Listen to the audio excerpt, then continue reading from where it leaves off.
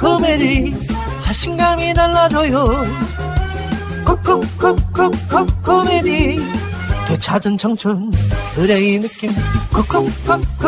코미디 밥상이 달라져요.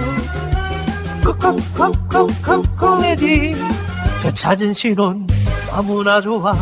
코미디. 대표번호 080-255-0000.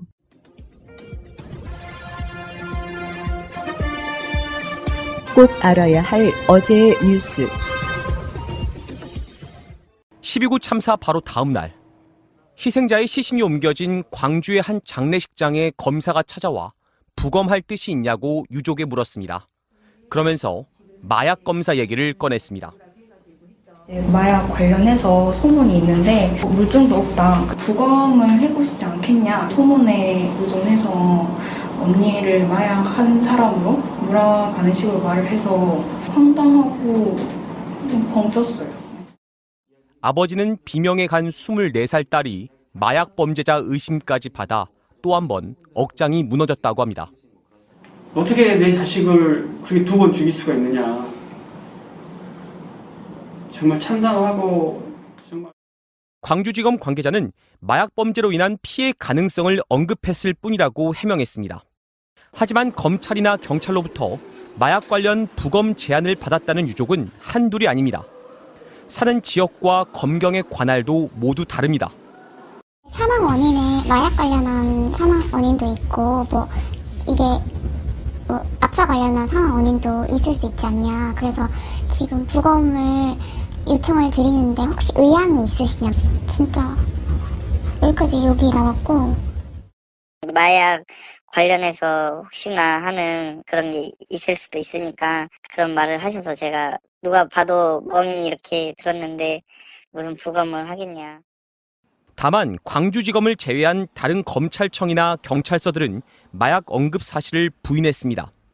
대검찰청도 유족 의견을 존중해 부검을 하라고 했을 뿐 마약 관련 지침을 내린 사실은 없다고 밝혔습니다. MBC 뉴스 이문현입니다.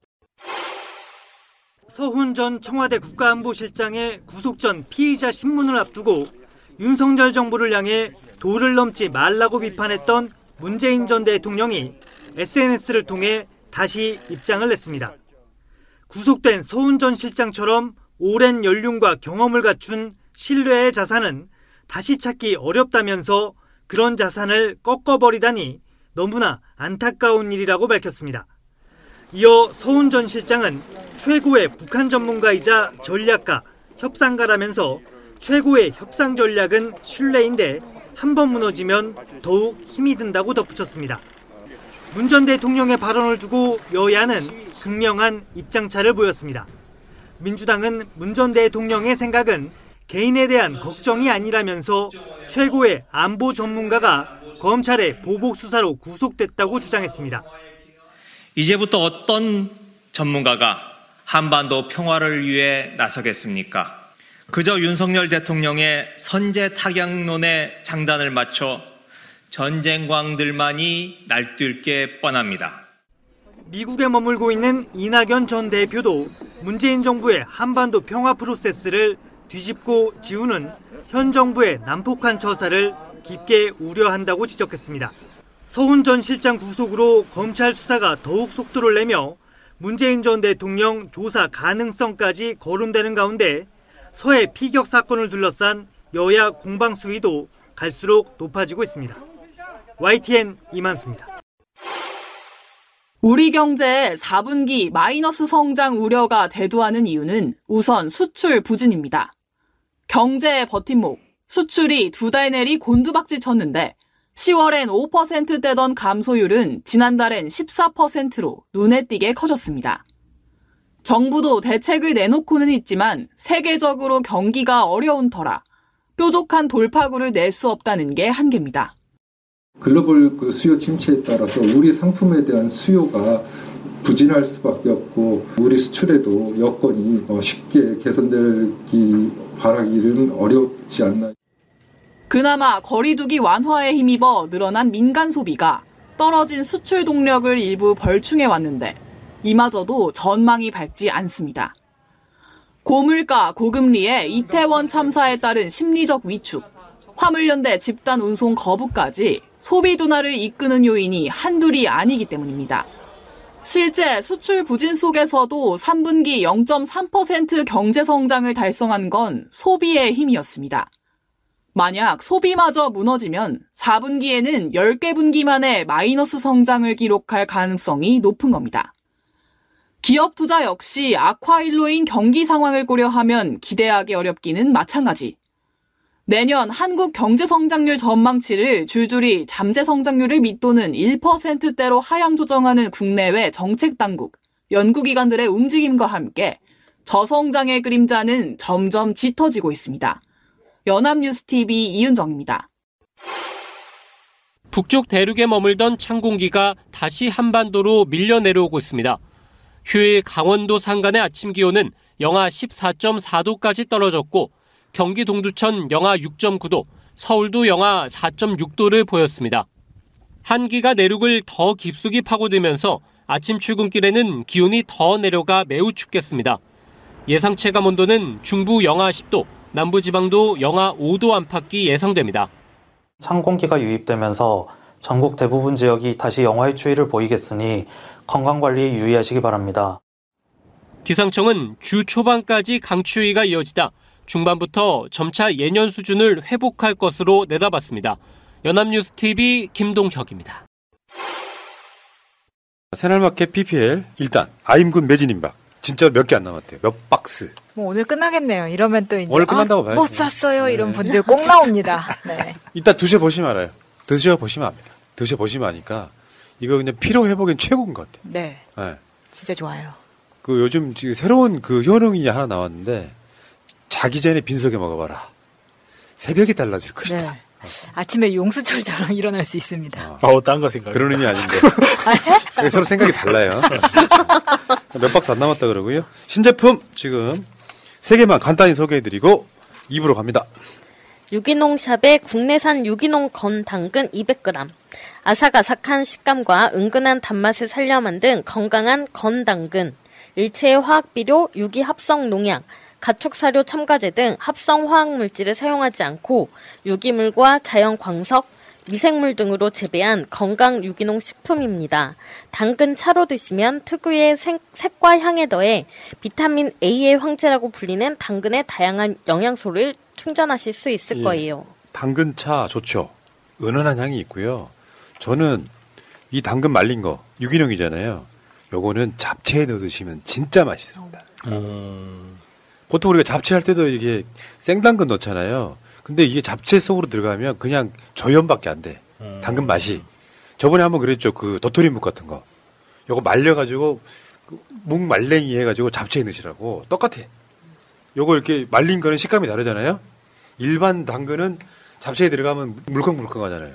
요거는 쫄깃쫄깃합니다. 네. 자, 푸나이 요리교실. 자, 두 번째. 칼라테레비의 얇은 기모 후드 트레이닝복 세트 1+1.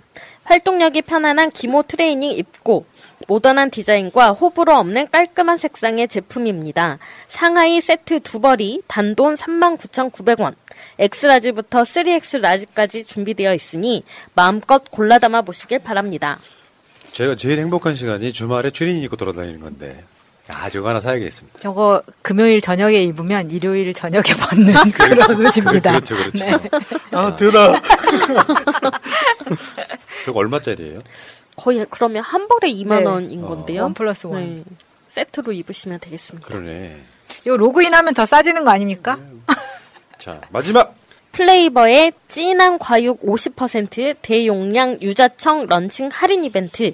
자연에서 얻은 건강한 비타민, 리얼 과육을 넣어 더욱 맛있고 신선한 플레이버 과일청. 기존의 청귤차와 패션 후르츠 레몬차, 자몽차에 더해 신제품 유자차 등장. 12월 한 달간 진행되는 이벤트로 이번 기회에 놓치지 마시고 추운 겨울철에 따뜻한 과일차 한 잔 드셔보세요. 야, 유자차, 청귤차, 고흥 유자차, 패션 후르츠 레몬차, 자몽차. 주문해 보시고요. 저거 제일 절친 중에 한 명이 고흥 출신 있어요. 부모님 다 돌아가시고 10남매 중에 형님이 유자 농장을 하십니다. 몇 년 전까지만 해도 유자를 한 박스씩 보내요. 그럼 그 유자를 나 혼자 앉아가지고 칼로 계속 쏘는 거예요. 채를 쏘는 거지. 그래가지고 설탕 이만큼 사다가 유자차를 담궈서 나눠주던 시절이 있었습니다. 지금은 안 하시나요? 좀 일찍 만날걸. 잠깐만 있어봐. 이거 광고 시간에 지금 다른 유자차 이야기하시면 어떡합니까 지금. 아니 그러니까 이게 그 유자차보다 맛있습니다. 그렇지. 그런 이야기죠. 요즘 사람들이 이제 커피를 많이 안 먹어요. 옛날에 비해서. 우리 같은 세대는 커피를 너무 좋아하고. 근데 이럴 때는 지금 커피보다는 이런 차들이 훨씬 더 유익하지. 유자차. 유자차 말고 청귤차. 저것도 맛있어 보이고. 패션 후르츠차? 그리고 하나 더 뭐 했었지? 기억력 테스트. 자몽차. 보여요. 금요일에 여시. 겨울에는 꼭 하나 챙겨 드시는 것도 좋습니다. 자, 새날마켓 주말에 많이 이용해 주시고요. 여러분들이 지금 가시는 오픈마켓에 비해도 품질은 손색이 없을 뿐더러 가끔씩 오픈마켓에 배신 느낄 때 있잖아요. 뭐 이런 걸 상품이라고 올려놔서 싶은 상품들이 있는데 새날마켓 상품은 철저한 검수를 거쳐서 A급들만 올라온다는 말씀드리겠습니다. 새날마켓 가입도 좀 해주시고요. 자, 다음 네이버, 구글 등 앱 들어가셔가지고 새날마켓 검색하시면 나옵니다. 들어가셔서 그냥 로그인 하시면 됩니다. 회원가입 하시고 카톡만 있으면은. 자, 여기까지가 PPL이었고요. 2부로 갑니다. 준비됐나? 확실하게 합시다 여러분.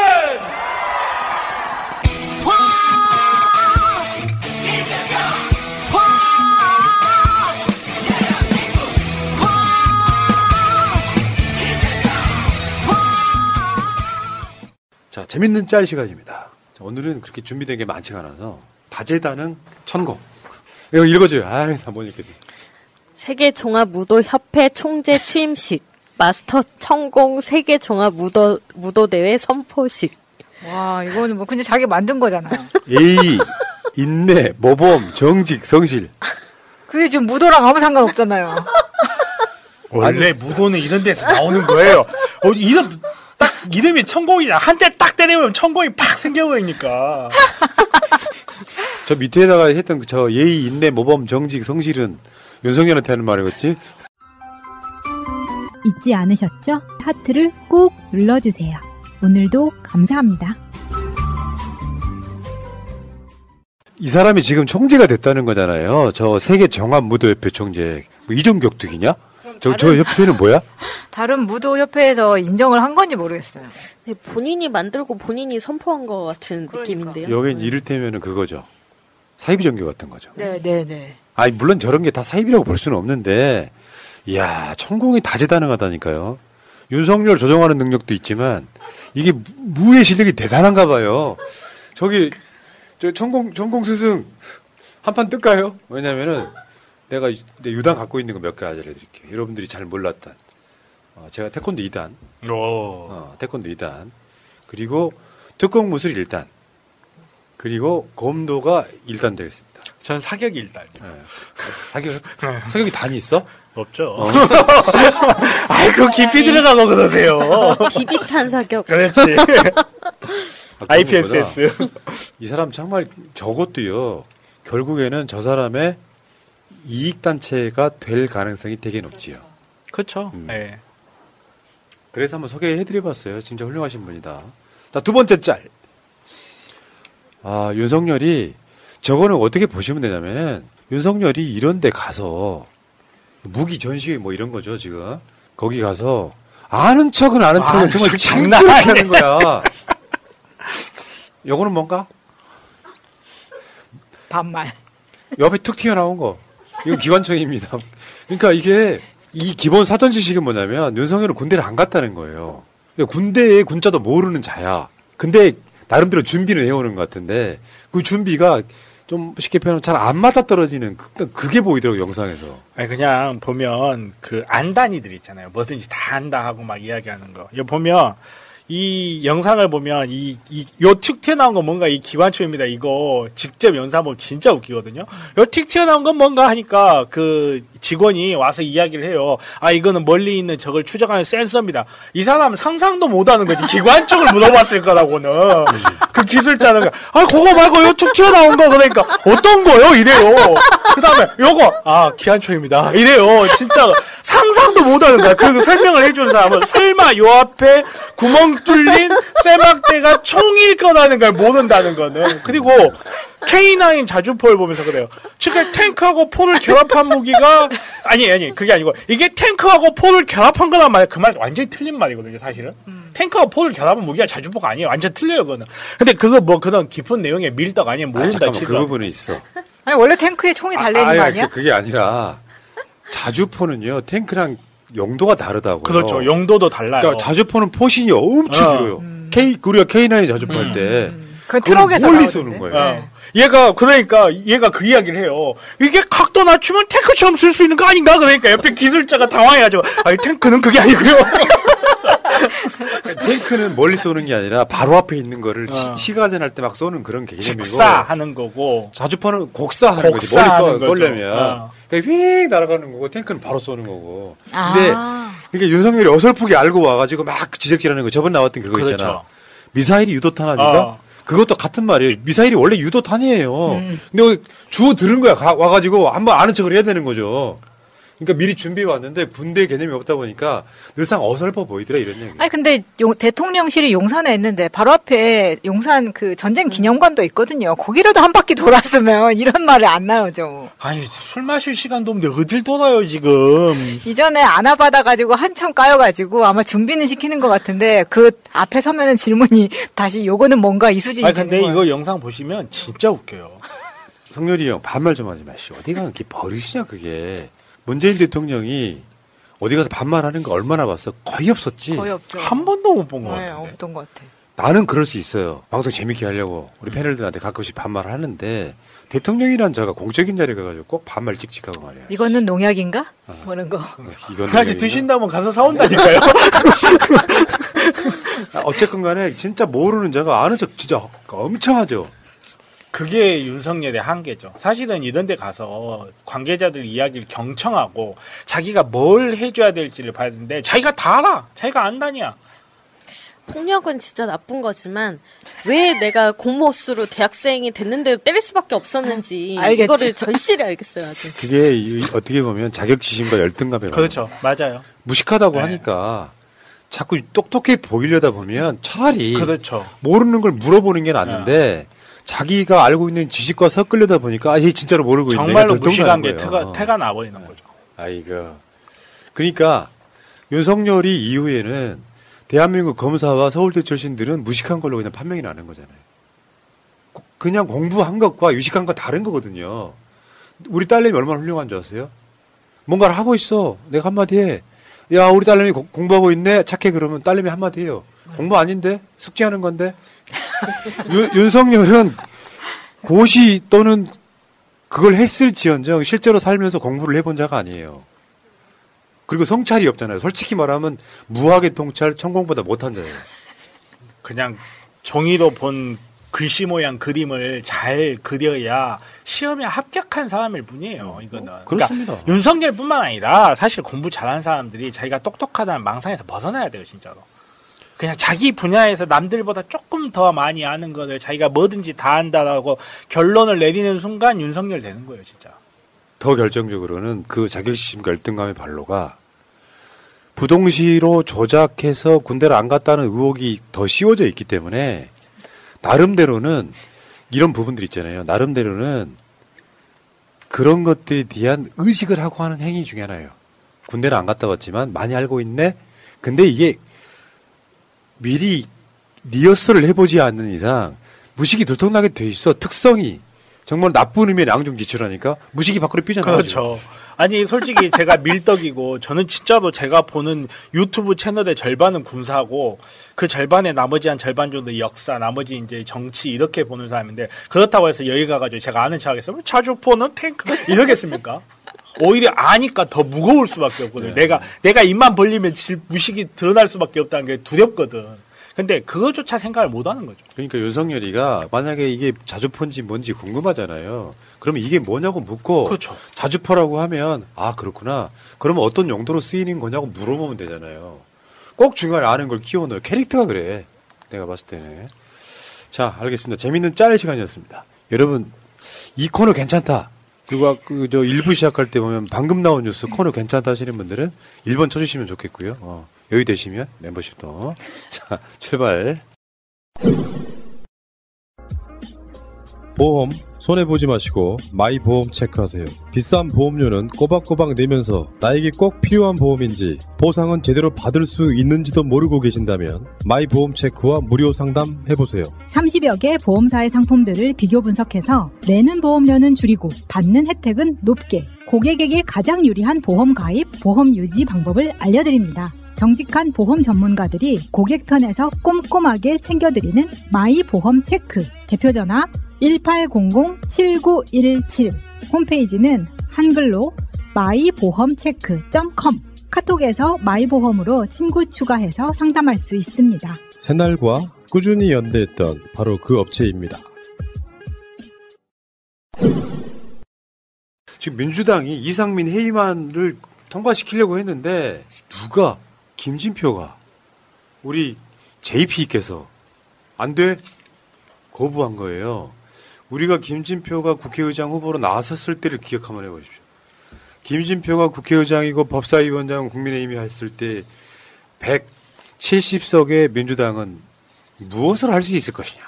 이상민 해임안을 김진표가 개최하는 것을 거부했어. 그러면은 김진표 자체가 민주당한테 하는 말이 국민의힘하고 합의 봐서 와. 이 사안이 국민의힘이 합의해 줄 사안이냐고요. 합의 못 될 거 알면서 이렇게 말을 해서 우회적으로 그 본회의를 회의를 막는 이런 역할을 했다고 봅니다. 네.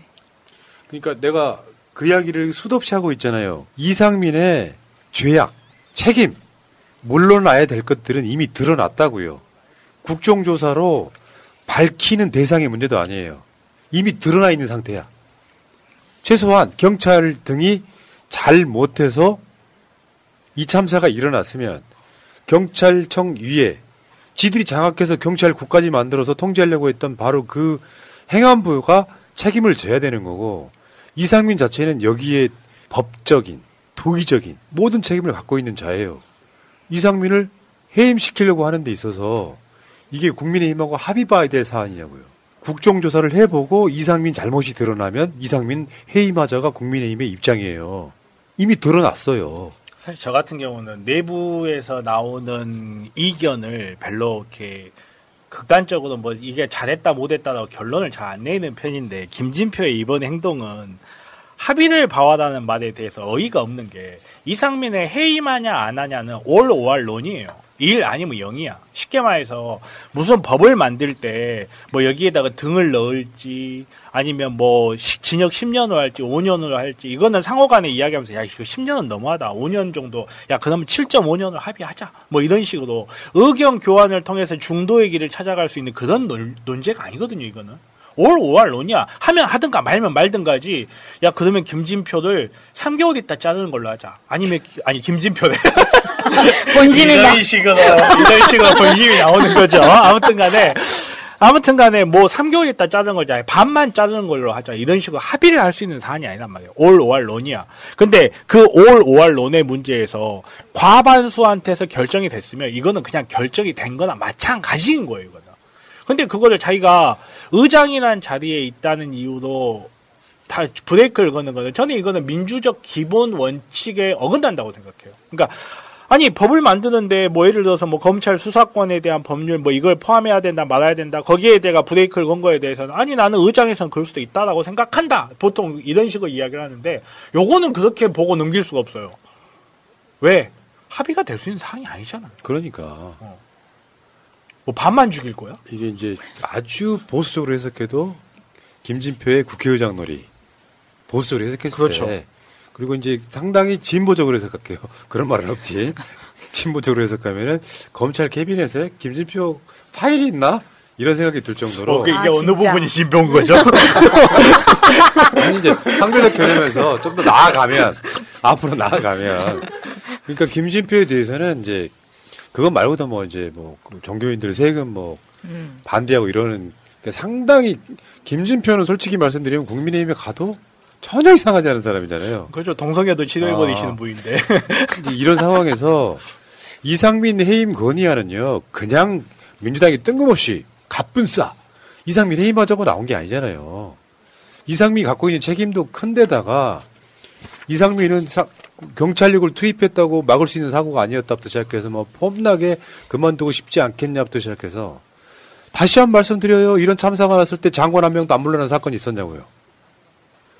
이 법적 도의적 책임의 문제가 아니라니까요. 행안부 장관의 책임 중에 뭐가 있냐면 이런 사건 사고가 나지 않게끔 미리 훈련하는 것도 행안부 장관의 책임에 포함되는데 그렇죠. 네. 지금 이 상황에서는 행안부 장관은 좀 심하게 말하면 이자는 수사 대상이에요. 이게 뭐 직권남용이나 뭐 이런 거랑 반대의 개념으로 자기가 자기 자리에서 자기 역할을 못했단 말이에요. 윤석열식 놀리면 이상민이는 지금 수사받아야 되는 대상이라고. 그러니까 정치적 책임이라는 거는 결과 책임이에요. 거기에 과실이 있었는지 없는지 뭐 할 수 있는 걸 다 했는지 이런 거 필요 없어요. 정치적 책임은. 쉽게 말해서 코로나에 대한 정치적 과실 다 문재인 정부가 먹는데 문재인 정부가 코로나 만들었습니까? 그건 아닌 거거든요. 결국은 그 결과가 어떤 결과를 만들어냈고 그 결과를 이루어내는데 국민들이 설득이 되느냐 안 되느냐의 문제인데 이상민이 잘했는지 잘못했는지 누구 말 맞다 법적 판단 내려진 거 아니고 알 수가 없는 거고 수사 결과 나와야 된다. 근데 대한민국 서울 한복판에서 158명이 죽었다는 사실은 변하는 게 아니에요. 그건 결과예요. 그냥 나와 있는. 그러면 이 결과를 누가 책임질까 하는 것이 정치적 책임인 거고 저는 사실 이상민의 역할은 그거라고 봐요. 이건 제 개인적인 생각입니다만 이상민의 역할은 이 책임론이 대통령한테 가는 걸 막고 있는 거예요. 지금 진화를 하고 있는 거예요. 자기를 불타워가면서 얼마나 고마우면 이상민 어깨를 막 두들기면서 했겠어요. 근데 그런 걸 저런 걸 떠나서 정치적 책임 무한 책임이잖아요. 이거를 네가 잘했냐 못했냐 이걸 논할 문제가 아니잖아요. 아니 거기서 한 발 더 나가야 된다니까요. 정치적 책임은 당연한 거고 만약에요 이상민이 행안부 장관을 내려놓고 만약에 특검이라든지 종류의 투사가 시작됐다고 쳐봐요. 이상민도 그 시간에 뭐 했어? 당연하죠. 수사 대상이라고요. 네. 직접 책임이 지금 있을 뿐더러 형사적 책임까지 지금 의심되는 자란 말이에요. 이런 자를 그 자리에 두면 국정조사 방해합니다.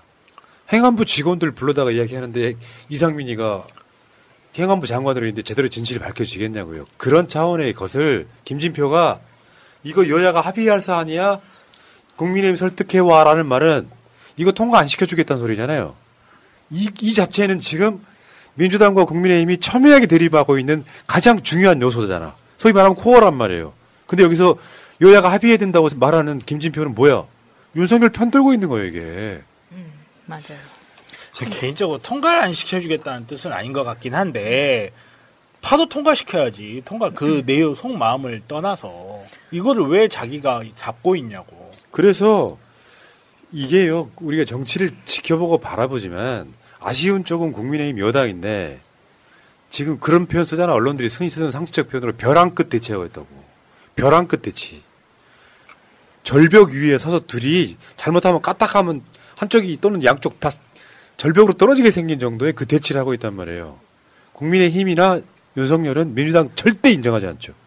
이상민 해임 건의안 발의하면은 이재명 방탄 이런 식으로 계속 이야기하면서 네. 윤석열은 야당 특히 민주당 전혀 존중하지 않고 있고 이쪽에서 나온 이슈마저도 쌩까하면서 윤석열의 검찰은 이재명 무슨 대장동 혐의 이런 거를 계속해서 내밀면서 이 싸움이 있단 말이에요. 이럴 때는 국회의장이 풀어줘야죠. 근데 그 국회의장이 이 첨예한 사안을 국민의힘은 절대 찬성 안 할 사안을 서로 합의 봐와라고 하면 통과시키지 않겠다는 소리잖아요, 지금. 그럼 이러려면 다수당을 왜 합니까? 이러려고 국회의장을 다수당에서 뽑는 거고, 이거 가는데 순서 없다고 하는데, 다선이고 나이 많다고 해서 국회의장 순서대로 해주는 거는 좀 아닌 것 같아요. 그게 월권이라고 하는 거예요. 그렇죠. 우리나라가 정치 권력 구조가 예전에는 너무 지나치게 대통령에 의존돼 있다가, 이게 1987년 개헌 이후로 삼권 분립이 되면서 권력이 골고루 나눠져야 되는데, 아직도 대통령 중심적이고, 사실 국회의장이면 대한민국 서열 2위예요, 2위. 근데 이 서열 2위 자리를 경쟁이 없이 자기네들끼리 나눠 먹는 식으로 한다는 게 정치적 책임을 얼마나 소홀히 하고 있는지 아직까지 우리나라가 가지고 있는 권력 구조가. 그리고 사법부의 대법원장이라든지 이런 거를 민주적 정당성이 전혀 없이 일부 정치 세력과 사법부 내의 사람들만 뽑아서 선출할 수 있다는 게 아직 우리나라 민주주의가 갈 길은 어마어마하게 멀었어요, 진짜로. 아니 그러니까 국민의힘이 사람도 아닌 것들이 유족분들이 국정조사 특위하고 얼굴 좀 보고 우리 요구사항 말하겠다 하는데 아예 안 나타나는 그런 짓을 하고 있고. 아니 세상에 이상민 하나 지키겠다고 그 어마어마한 참사에 국정조사를 안 하겠다고 지금 저러고 있는 거 아닙니까? 저런 미친 애들이 우리나라 여당이라니까요. 이게 골 때리는 게 민주당이 너무 국정 운영에 아직도 여당인 것 같은 느낌. 버려! 무조건 반대해! 네. 예산안 법에 정해진 대로 민주당이 삭감해버리고 통과시켜야 된다고 생각하는 거예요. 그런데 결국 김진표가 이제 그냥 선의를 해석하고 싶어요. 한 번쯤 윤석열하고 국민의힘한테 눈치를 좀 주고 난 한 번 참았다. 다시는 안 참는다. 이제는 안 도와준다. 뭐 이런 시그널이었으면 좋겠어요. 저는 뭐 그런 면도 없지 않아 있을 거라라는 기대를 조금 해볼 수도 있다라고 생각하지 아니하지 않는 건 아닌데 참 입에서 네. 쌍욕이 나오는 거 어쩔 수가 네. 없죠. 김진표 이전부터 우리가 똑같은 고민했었잖아요. 김진표 국회의장 시켜야 되냐, 우린 정말 싫다, 방법 없냐, 이 얘기 많이 했거든요. 김진표를 뽑은 사람들이 누구예요? 민주당에서. 수박들이 뽑았어요. 똥파리. 아, 참, 네. 예. 어쨌건 예산안 처리도 불투명해졌다고 하는데, 물론 이제 이러다 저러다 결국에는 막 그 법정 기한 넘기고 뭐 통과시키고 이런 건데요. 지금 민주당이 다수당의 위력을 보여준 게 없어요. 한번 보여줘야 된다고요. 저번에 저 박진 외교장관 해임 건의안도 쌩까였잖아요. 지금 독직폭행 정진훈 검사가 무죄 받았잖아요. 한동훈도 탄핵 발의하고. 그렇죠. 내가 그 이야기를 정봉주 의원과 같이 이제 방송 이야기를 했는데 지금은 여러분들이 윤석열 지지율이 1% 오른다고 걱정하지 마십시오. 제대로 양쪽 진영이 결집하고 있는 시기예요. 누가 더 세냐인데 윤석열을 싫어하는 60% 이상의 사람들이 민주당이 바보같이 있으면요. 지지층, 중도층들이 빠져나가요. 저것도 못 막네. 똑같은 현상 벌어진다고. 이낙연 때랑 똑같은 현상 벌어져요. 180석 갖고 아무것도 못했다고 욕먹습니다. 지금은 저쪽이 더 결집하더라도, 소위 말하면 역풍? 결집하더라도 국민 60% 이상이 윤석열 못하고 있다고 할 때 민주당이 정말 제대로 잘 막아내네. 저 나쁜 놈들을 이겨내고 있네라는 이미지를 줘야 되는 거예요. 여기에 김진표는 내가 봤을 때는 뭐 약점 잡힌 게 없다면 본인 스스로가 한 번쯤은 참아주는 모양새라고 저는 해석을 하고 싶고요. 어쨌든 김진표 때문에 지금 잘 안 되고 있는 그런 측면이기 때문에 좀 답답한 측면이 있는 거고요. 이상민에 관련해서는 이상민 해임. 더 골 때리는 게 그거 아니에요? 정기국회 내 이상민 해임 건의안 통과시키자. 그 국민의힘이 국정조사 끝나고 죄가 있으면 나 어처구니가 없네. 지금 이미 드러났다니까요. 아니 죄가 있고 없고를 왜 국회에서 따지요? 그건 사법기관에서 따지라고. 그리고 지금 이 상황에서 죄가 있으면 하겠다고 하는 것 자체가 또 2차 가해 아닙니까? 이건 유가족들이 들으면 진짜 속 터질 그러니까 이야기지. 결국은 얘네들 머릿속에는 그러니까 제가 왜 그런 말 했잖아요. 어떻게 판사 출신이 저런 생각을 하냐가 아니고 판사 출신이니까 그런 생각을 할 수 있다고.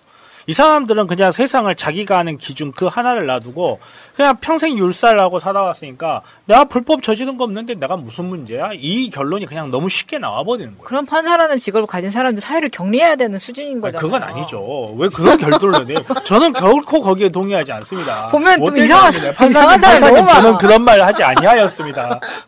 이건 여기까지 이 사람의 의견일 뿐입니다. 저는 아닙니다, 판사님. 그러니까 결국에는 윤석열이 검사충 보호하기, 검판사 그렇죠. 40년지기 충암고 동기 떤 후배. 이따 또 나와. 네. 그 검사충이. 여기는 판사충인 것 같은데. 아니 검판사. 네, 줄여서 검. 세상을 오지경 속이다. 윤석열이란 자의 역겨움은 여기서 드러납니다. 야, 지금 경제가 안 좋으니까 우리 저기 국가 부처들 다 경비 좀 줄이자. 알고 봤더니 다 줄여놓고 대통령실하고 실세 장관들 부처만 소위 말하면 쌈짓돈을 늘렸어. 뭐 업추비라든지 이런 걸 늘렸단 말이에요. 난 윤석열 이래서 싫어하는 거예요. 솔선수범이 안 돼. 우리는 싫어하지만 아래 사람들은 겁나게 좋아하겠죠. 그렇죠. 조직원들끼리는 좋지. 아니 반대로 생각해 보세요. 그 혜택을 못 받은 부처에서는 불만이 쌓이는 거야. 윤석열 측근 그룹에 못 들어간 검사들이 불만이 쌓이는 것처럼 지금 이번에 저 채널A 사건 검사 그 이정경 검사장 같은 경우는 아주 대차게 싸우고 있는 그런 느낌이 오더라고. 그렇죠. 관저 만차에 초대 못 받은 국민의힘 의원들처럼. 우리는 깍두기냐 이러면서. 다른 부처에서도 그러고 있겠지. 왜 우리만 깎아? 그러니까 윤석열 정부의 전체 부처의 업추비가 15억가량 줄어들어서 15억. 사실 이거 깎은 것도 아니지.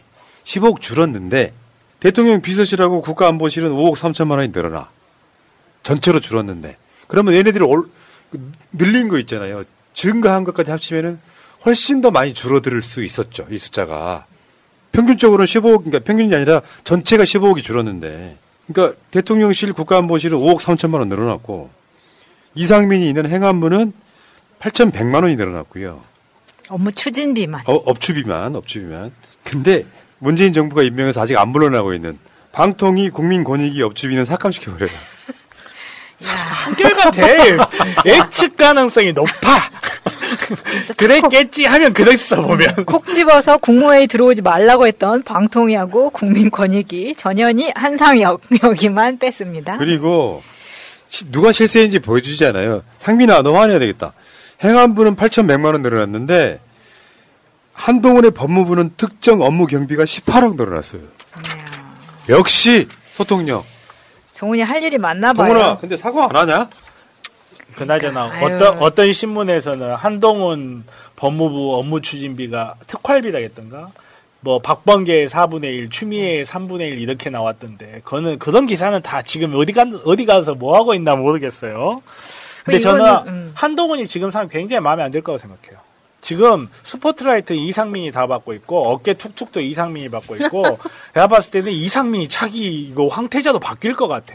원래 세자 그렇게 바뀝니다. 바뀔 때. 특정 업무 경비라는 거 있잖아요. 저게 특수활동비 개념이거든요. 그렇죠. 근데 이 걔네들은 무슨 항목을 막 붙여가지고 거기다가 막 갖다 붙이는 건데 그냥 특수활동비를 올리지 왜? 그러니까 특수활동비 따로 받고 지금 이건 또 따로 받는 거. 특정 그렇죠. 업무 경비는 또 따로 받는 거잖아요. 용도 제한이 없다라는 게 문제인 거죠. 그러니까 여기에 대해서 어떤 증빙이나 이런 게 필요 없을 수도 있다. 용도는 갖다 붙이기 나름 아닙니까? 수사하기 위해 룸사롱에 갔다. 이럴 수도 있는 거죠. 그렇죠. 첼리스트가 연주해 준대도. 수사하기 위해서.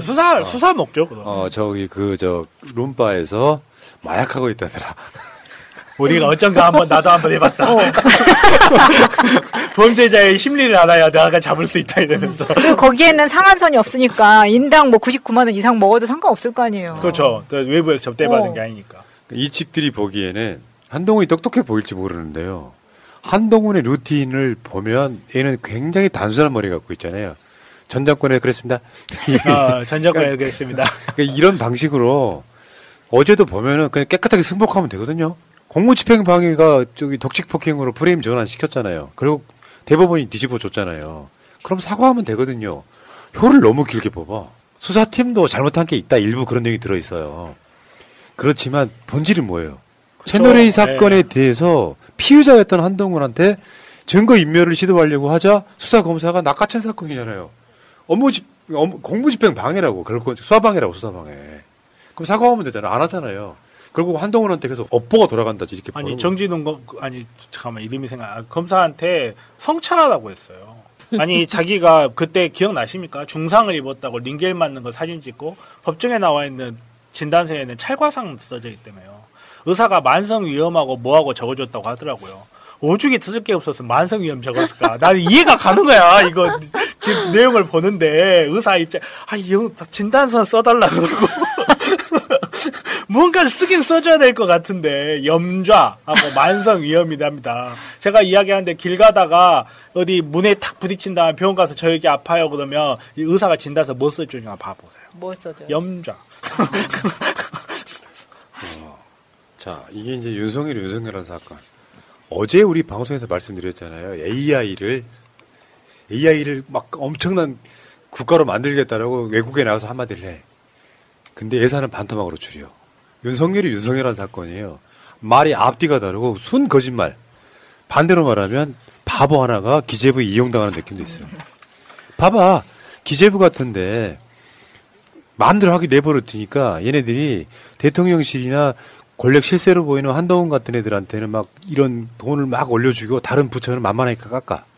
그리고 자기가 실제로 권력을 유지하고 있는 거예요. 기재부 대가리들이 윤석열을 굉장히 잘 이용해 먹고 있는 느낌? 거의 지금 추경호는 내가 봤을 때 최순실이 가깝습니다. 지들이 봐도 모자라거든요. 하잔 대로 하고 그렇죠. 하니까. 아니 그래서 그 자리에 있는 거고 윤석열 같은 사람들이 제일 문제가 뭐냐면 AI 이거 할 때는 뭐 입 다물고 AI가 뭔가 가만히 있었겠습니까? AI에 대해서 예산이 하면 그 AI라는 게 말이야. 그 영화 보면 뭐 스카이넷 나오잖아. 그 AI 아니야. 아유 어디 대통령님 너무 잘하십니다. 그렇지. 그건 돈이 문제가 아니야. 그렇죠. 예산 이렇게 반토막하고 요거 예산 올리고 그렇지. 그거 대통령실로 보내. 빨리 끝나고 한잔 하자고. 딱 정변, 성대모사 후계자로 이제 앞으로 안 하려고. 윤석열 성대모사 안 할까 봐요. 아니 진짜로 그런 식으로 돌아갈 거예요. 아마 틀림없이. 몇 마디 하면 아유 잘하십니다. 자, 다음 얘기로 갈게요. 결국에는 지금 이런 식으로 한 거고요. 그 YTN 지분 대주주였던 한전 KDN이 그 YTN 지분 21.43%를 전량 매각하는 안을 이사회에 통과를 시켜요. 와, 근데 한전 KDN 사회이사란 놈이 쉽게 표현하면 극우 보수단체 출신이야. 거기다가 딱 꽂아놓고 얘네들이 이거를 찬성표를 던지게 만들어가지고 통과시켜버려. 이러려고 이렇게 그렇죠. 꽂는 거죠. 이러려고 그래 뽑는 거죠. 모텔 하시던 분이죠, 이분이. 아니 그거는 한수원. 한수원. 큰일 날 뻔했습니다, 제가. 그러니까 다 비슷비슷하게 똑같은 짓 하고 있는 거예요. 모텔은 가셨겠죠. 그렇게 정정해 드려요. 모텔 한 번도 안 가봤다 거짓말 하나. 한동훈이 저래 2차 안 간다고 거짓말을 하나? 아니 여기 지금 KDN 같은 경우에는 그 시민단체에서 그 국민의힘만 열심히 지지하던 그 시민단체 사람을 여기다 꽂았더라고요.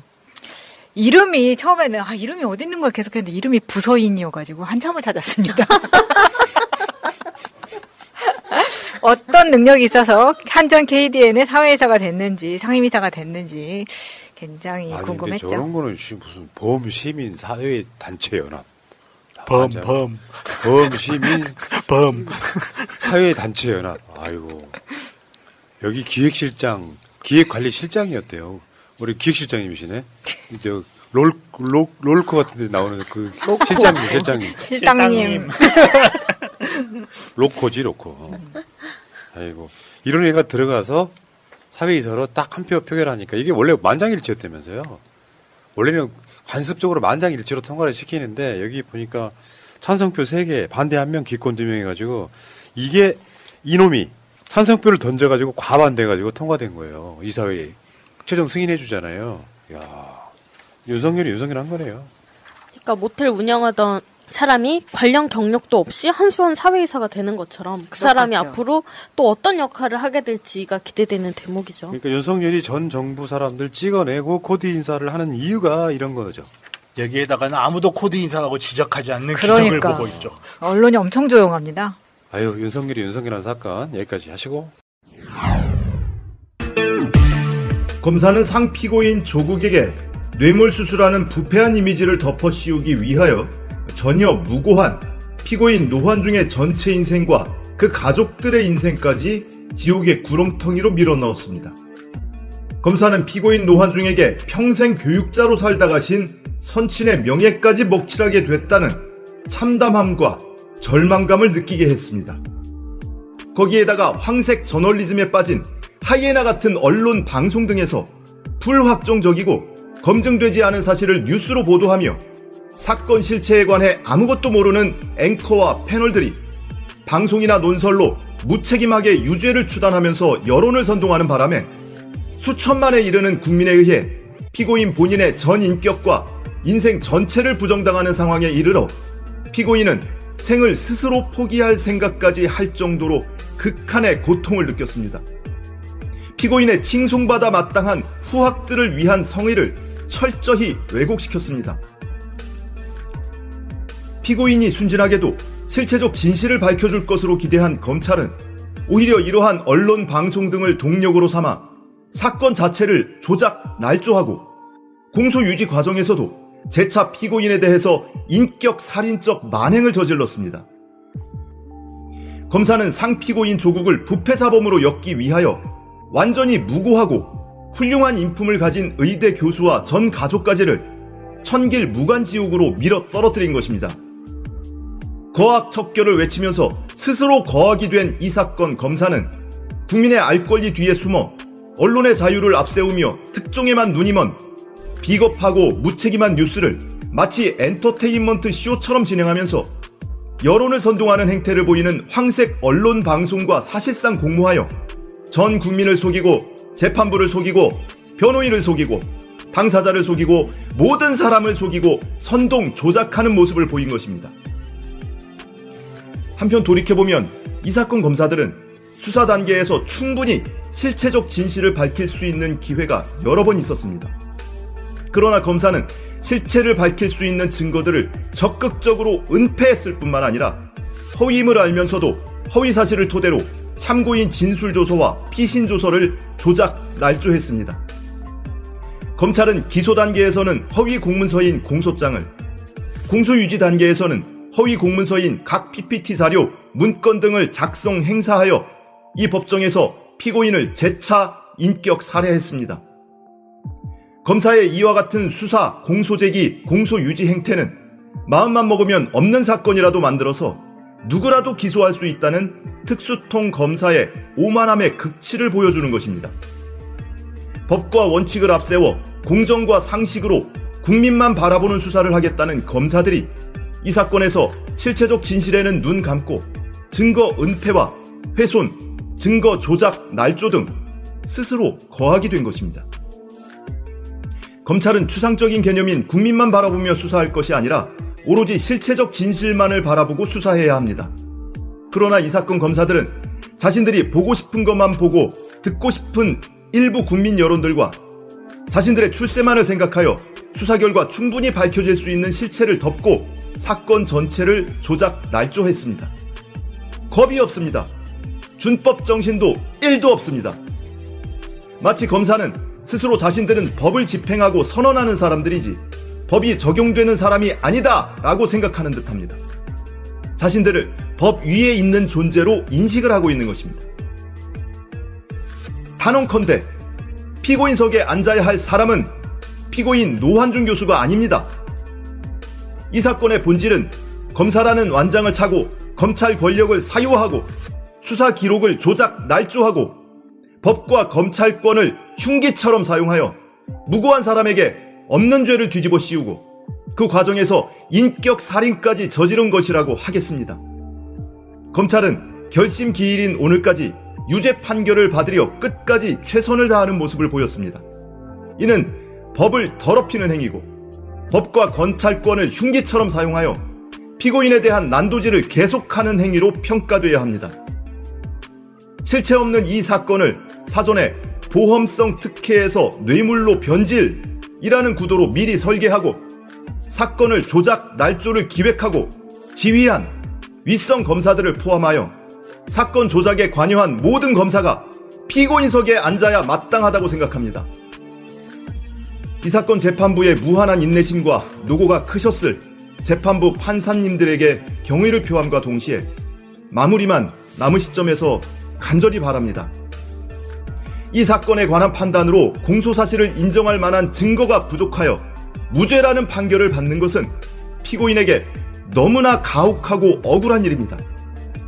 이 사건 수사와 공소제기, 공소유지가 얼마나 잘못됐고 얼마나 불법적이고 나아가 범죄 행위에 해당된다는 점을 판결문에 명명백백하게 밝혀주시어 사건 조작을 설계, 기획, 지휘, 지시, 실행한 검사들이 다시는 이 땅에서 능력 있는 검사, 잘나가는 검사로 평가되는 일이 없도록 판결문에서 준엄하게 꾸짖어 주시길 바랍니다.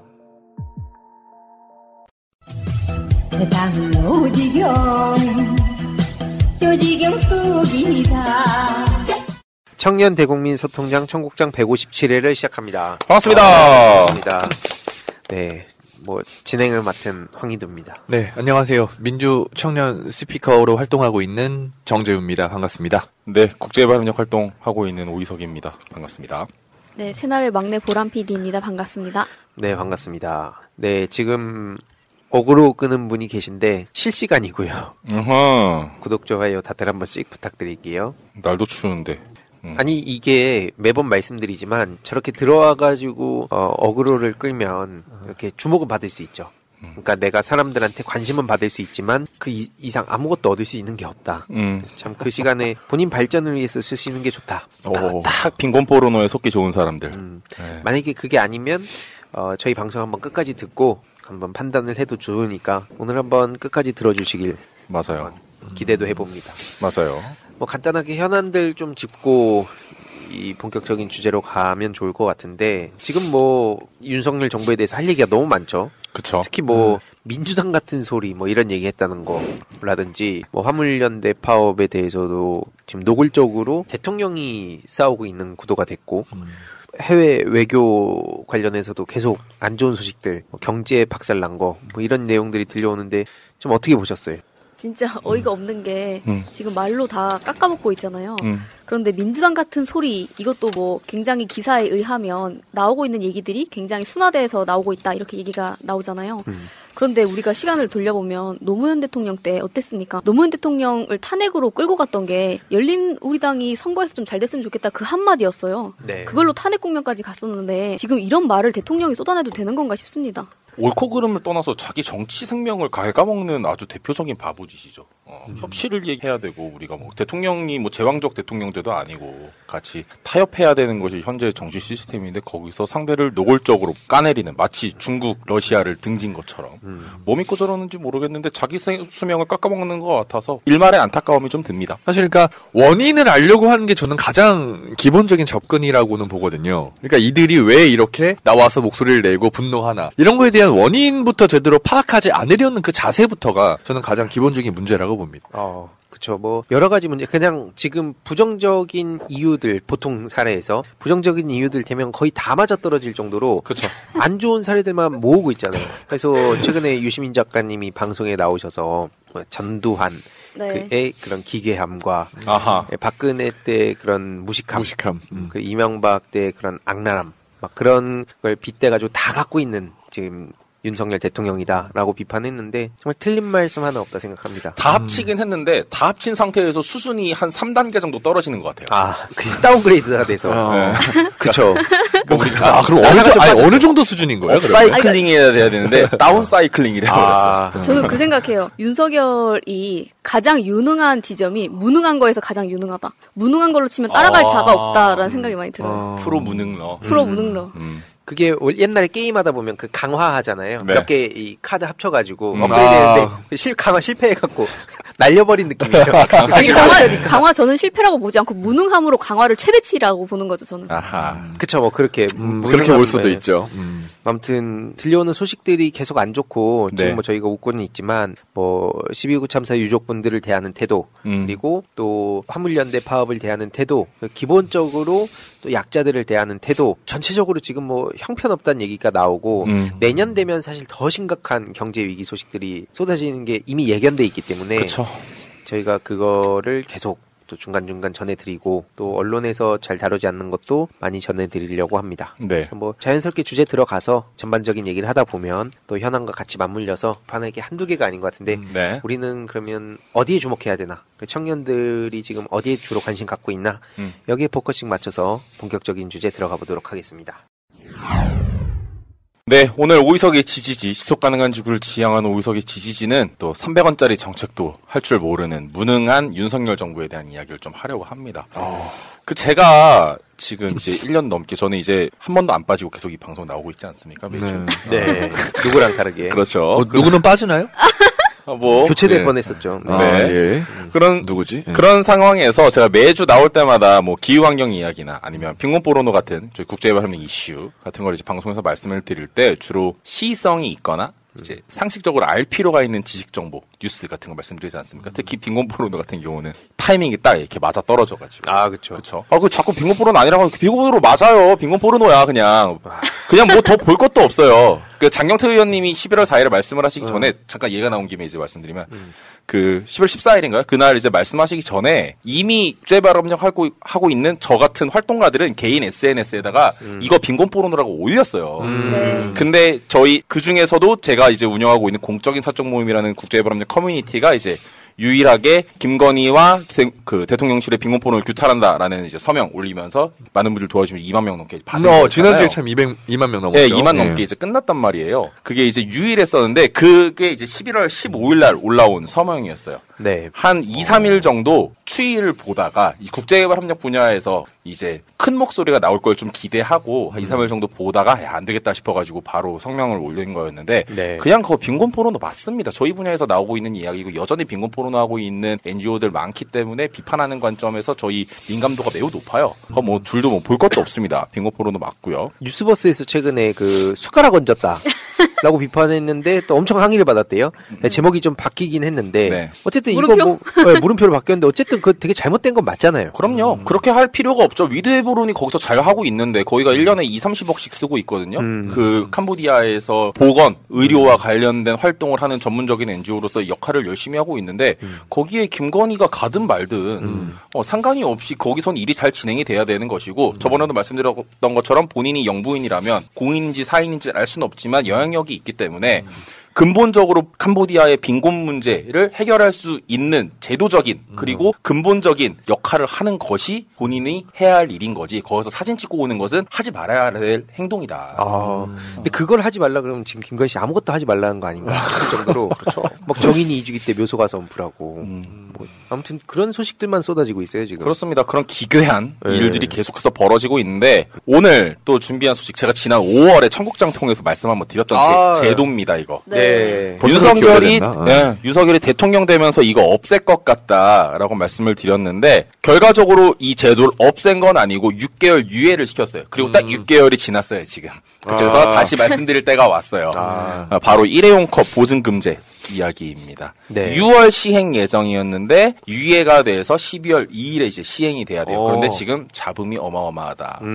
일단 제도 어떤 건지 짧게 말씀을 드리면서 넘어가면 1년에 우리나라에서만 28억 개의 일회용 컵이 버려지고 있어요. 그리고 저 이거 듣고 되게 놀랐는데 2020년에 서울에서 버려진 플라스틱을 다 쌓으면 100평 면적의 34층짜리 건물을 지을 수 있대요. 1년 서울? 아니 매일 나오는 매일 거야? 그 정도로 1년이 어마어마한 아니라? 양의 일회용 플라스틱이 버려지고 있다고요.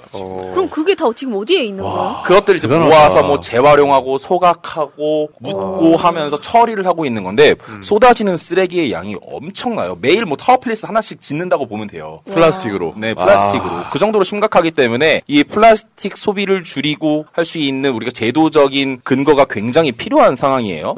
그래서 6월 10일부터 자원의 절약과 재활용 촉진을 위한 일회용컵 보증금제가 시행되기로 했었어요. 그 대상은 매장 수가 100개 이상인 프랜차이즈 카페나 빵집이나 이제 그 음료 파는 곳들이 이제 대상이 됐었죠. 패스트푸드점도 마찬가지고 이게 2년 동안 환경부 프랜차이즈 업계 시민사회가 논의해서 준비가 된 제도였는데 원래 이 제도가 있었다. 언제 있었냐? 2002년 참여정부에서 일회용컵 회수와 재활용을 위해 일회용컵 보증금제를 세계 최초로 도입을 했었어요.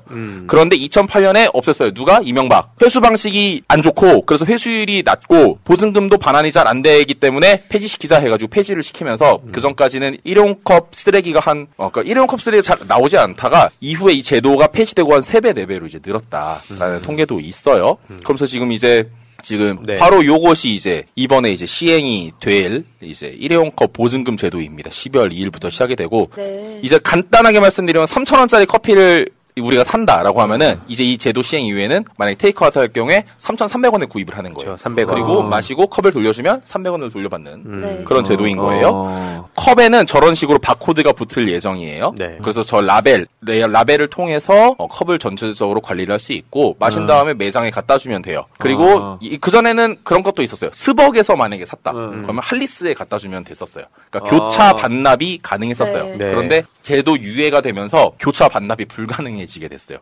이러면서 문제가 더 심각해졌는데 불편해졌네. 네, 지금 이게 지금 이 문제와 관련해서 이 점주들의 불만이 상당히 엄청나더라고요. 엄청나요. 일단 영업 활동에서 일이 많아져요. 점주들이 직접 저 라벨을 붙여야 돼요. 라벨을 붙이고 라벨도 사와야 돼요. 돈 주고. 그 금액도 엄청나던데. 네, 하나에 이제 몇백 원, 한 300원 정도였나? 그거를 살 때 또 근데 한 번에 막 사야 되니까 그 금액으로 환산하면 그또 뭐 몇십만 원씩도 되고. 그쵸. 미리 한 번에 사야 되니까. 맞아요. 라벨이 317원 정도이다 보니까 근데 뭐 하루에 뭐 커피를 한두 잔 파냐고요. 한 번에 한 10,000개씩 발주를 넣는다라고 하면 한 번에 나갈 돈이 한 300만 원씩 되는 거예요. 그럼 큰 돈이죠. 지금같이 어려운 시기엔 더 큰 돈이죠. 큰 돈이죠. 게다가 저 라벨을 신청하려면 자원순환 보증금 관리센터라는 웹페이지를 이용해야 돼요. 근데 사장님이 80세 넘으신 어르신이면 어떡해요? 아, 그쵸? 그렇지. 디지털 약자에게는 이게 친절하지 않은 제도이기도 한 거예요. 게다가 컵을 반환을 이제 받은 다음에 한 1,000개 정도 쌓여야 이 중간 수거업체가 가져가게 되어 있어요. 그럼 이 컵을 또 어딘가에다가 놔야 될 거 아니에요. 근데 뭐 1평짜리, 2평짜리 이런 카페들은 이런 거 할 수 있냐는 거죠. 만약에 프랜차이즈다 할 경우에는. 그렇기 때문에 이 제도를 갖고 갑론을박이 상당히 많았었어요. 그렇기 때문에 당시에 5월에 제가 청국장에서 이 제도에 대한 말씀을 드렸던 거예요. 그리고 갑자기 제도 시행을 한 2주, 3주 정도 앞둔 상태에서 환경부가 6개월 미룰래. 라고 하면서 갑자기 하나심 장관이 있는 환경부에서 6개월을 밀어버려요. 그리고 12월 2일에 할 거라고 했는데 12월 2일부터는 그 대상이 지난번에는 전국 시행이었는데 지금은 제주도랑 세종시만 시범 도입하는 걸로 확 줄여버려요. 이게 당초의 대상이 한 38,000개 정도의 매장이었는데 이렇게 확 줄여버리니까 586개의 매장만 대상이 되어버려요. 그럼 이게 지금 제도가 무슨 소용이 있는 건가? 그 이유는 뭐죠? 제주와 세종을 선정한 이유. 그러니까 뭐 알 수 없어요. 그래서 제 생각에는 이거 하기는 싫은데 그냥 만만한 게 세종, 거긴 뭐 반발 나오는 게 많지 않고 제주 떨어져 있고 하니까는 고른 거 아닌가 싶은데 좀 웃긴 게 이 환경부가 일회용컵 보증금 시행을 유예하기 이틀 전에 국민의힘이 시행 유예를 요청을 했어요. 그리고 환경부가 그걸 바로 받은 거예요. 그리고 약속한 12월 2일이 이제 이틀 앞으로 다가왔는데 지금 문제가 굉장히 심각한 상태다.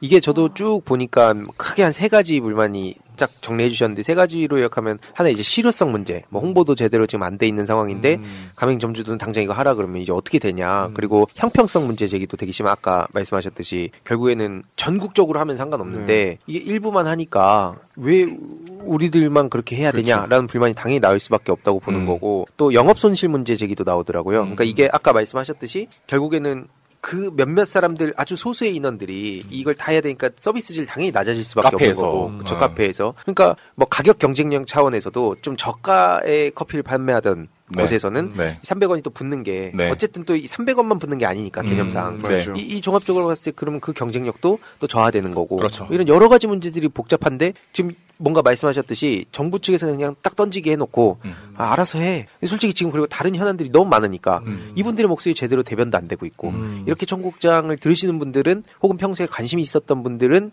좀 이렇게 아시겠지만 나머지 분들은 대부분 모르고 있는 게 현실이잖아요. 그렇습니다. 현실적으로 요즘에 키오스크가 굉장히 많이 도입이 되고 있잖아요. 그래서 뭐 노인분들이 아까 말씀하셨던 것처럼 디지털 약자들이 사용 못하는 거랑 또 별개로 그 세팅이 다 다르게 돼 있어서 어떤 데는 본인이 텀블러를 가져가도 제대로 받지 못하는 경우도 되게 많더라고요. 그러니까 현실적인 어려움이 굉장히 아직 산적한 문제들이 많은데 이거랑 또 별개로 아예 또 다른 문제가 또 얹혀져 버리는 그런 상황이 되는 거죠. 그렇죠. 그런 문제를 해결하려고 6개월 유예한 줄 알았다니까요. 이런 문제가 예상이 되어서 근데 6개월 동안 한 게 아무것도 없는 거예요. 그냥 대상 지역만 줄여버리고 오히려 제도도 더 어렵게 만들어 놓고. 아니 그 환경부 관계자인가요? 누가 나와서 이야기하는 거 보니까 이 제도를 시행을 하게 되면 그 관광객이 쓰레기를 덜 버리는 효과가 클 것으로 기대한다. 그 이야기는 맞는 이야기인가요? 그렇죠. 일단 수거가 가능해지니까. 그러니까 이 제도를 잘 살리는 건 굉장히 중요해요. 제대로 하면. 제대로 한다면. 그러면서 이제 이 제도 자체가 2년 동안 만들어진 거라고 했잖아요. 그러니까 문재인 정부 때 만들어졌던 거예요. 그러니까 하나심 장관이 이제 지난 6월에 이 얘기를 했죠. 아니 내가 장관이 되고 나니까는 제도가 이 모양이었다. 왜 나한테 뭐라고 하냐라고 이제 전윤규 의원이 이제 했던 질문에 그렇게 대답을 했던 적이 있어서 또 비판을 크게 받았었죠. 그러니까 이번에 이 문제 같은 경우는 윤석열 정부도 굉장히 무능하지만 환경부란 이 관료 조직 자체의 무능함에 대해서도 우리가 생각을 해야 돼요. 정권을 타지 않는 무능함이라는 거죠. 네. 그리고 지금 다시 이제 넘어가면 제주도와 세종시에 있는 카페 점주들의 반발이 굉장히 심해요. 지금 저 사진에 있는 분들 다 이제 프랜차이즈 카페 가맹 점주들입니다. 제주도에 계신 분들이에요. 그러면서 점주들은 저렇게 지금 집단 행동에 나서고 있는 상황인데 상황이 웃깁니다. 음료를 구입한 브랜드에서만 일회용 컵을 반납을 할 수가 있어요. 교차 반납이 안 돼요. 근데 웃긴 게 그 윤건영 의원실에서 확보한 자료를 이제 보니까 100개 이상의 이상의 매장을 가진 프랜차이즈 업체만 대상이라고 했잖아요. 네. 그렇게 따져보니까 제주랑 세종에 있는 곳은 이제 55개 정도의 브랜드만 해당이 된대요. 근데 그 중에서 제주도 같은 경우는 11개 브랜드가 제주도에 매장이 딱 한 개 있다. 그럼 만약에 제가 그 매장이 서귀포에 있는 곳이라고 쳐봐요. 네. 제주도도 커요. 네. 아침에 이제 가서 카페 가가지고 커피 테이크아웃을 했어. 근데 일정상 그날 저녁을 제주시에서 마쳤네. 그러면 이 컵은 어떻게 해야 돼요? 다시 서귀포까지 가가지고 돌려줘야 돼요? 300원 받기 위해서? 그거 가는 동안 나오는 탄소 배출량이 더 클 것 같은데? 그치. 귀찮음도 엄청나게 클 것이고. 그쵸. 그러니까 이런 제도적인 문제에 대해서 생각을 지금 하나도 안 하고 6개월을 그냥 미루기만 한 거예요. 마치 아무것도 안 했구나. 방학 숙제 미루듯이 그냥 미루기만 한 거예요.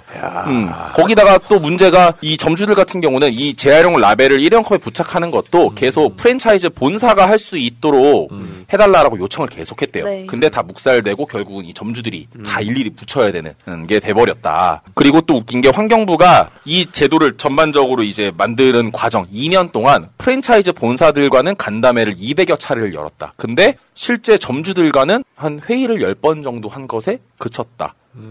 그러면서 이 과정에서 프랜차이즈 본사들이 뭐 라벨을 부담한다든지 뭐 비용을 더 부담한다든지 이런 프랜차이즈 본사들에게 부담을 주는 것에 있어서는 전혀 진보된 것이 없었다 하면서 점주들 입장에서는 이제 애가 타는 노릇인 거죠 지금 현재. 그러니까 이거 찾아보니까 그 보증금 지급에 따른 카드 수수료랑 아까 뭐 라벨 비용 부담이라든지 네. 이게 되게 큰 점주들의 고민이고 분노인데 뭐 제주시라든지 뭐 환경부나 이런 데서 이거 제도 그냥 하라고 한 다음에 이거 안 지키면 뭐 과태료 300만 원 물게 했다며요. 그렇습니다. 네, 뭐 그런 이거 얘기 얼마나 있더라고요. 이게 말이 안 되는 상황이잖아요. 라벨이 하나에 300원이 넘는데 지원금은 하나에 7원이에요. 그게 무슨 지원금이야. 라벨 하나당. 그건 그냥 농락 아니에요? 그런 상태니까 아까 방금 전에 보여드렸던 그 사진에서 그 오정훈이라는 분이 제주 프랜차이즈 점주협의회 대표신데 네. 그분이 그 얘기를 했더라고요. 당장 제도 시행이 코앞인데도 지금까지 환경부나 제주도 관계자로부터 연락 한 번 오질 않았다. 그러면서 제도 시행을 거부하면 과태료 300만 원이 부과된다는 이야기를 꺼내고 있다. 방금 뚜님 말씀하신 것처럼. 저런 상태에서 화물연대에게 하는 행동이랑 네. 그런 무자비한 무대뽀식 행정과 별 다를 바 없는 것이 현재 이 일회용컵 보증금제를 둘러싸고도 벌어지고 있다. 그리고 이 불만은 지금 제주뿐만이 아니라 세종시에서도 동일하게 적용이 되고 있어요. 거기다가 또 여기서 웃긴 건 보증금제를 적용받는 점포에서 개인 카페 혹은 스타벅스 같은 외국계 기업은 대상에서 제외된다. 그 얘기는 또 그것도 무슨 웃기죠. 얘기야? 그러면 이게 지금 그들이 말하는 공정에 맞는 거예요? 죄송한데 방청객이 너 오늘 네 이야기를 너무 몰입했어. 네. 왜냐면 네. 제주도가 또 저희 그 어머니가 또 그쵸. 사실 그래서 이 이야기를 들으니까 참 저희 이야기 같아서 오늘 좀 과몰입하고 있습니다. 방송에. 예. 근데 이게 작게 보면 이 정책 하나인데 윤석열 정부가 하고 있는 모든 행위들이 여기 다 때려박아진 것 같아요. 강자의 얘기만 들어주고 사실 형님 나라 빼준 거 아닙니까 그냥. 그렇습니다. 지금 아주 한심한 상황이 일회용컵 보증금제를 둘러싸고 벌어지고 있기 때문에 실제로 12월 2일 이후에 만약에 이 제도를 그냥 제주와 세종에서 강행한다면 아마 집단적인 움직임이 또 크게 또 벌어질 수 있다 싶은 생각이 듭니다. 그러니까 저들이 너무 화가 나는 게 딱 이런 거예요. 그래서 안 지킬 거야? 하면 또 지키는 사람들이 생기거든요, 이게.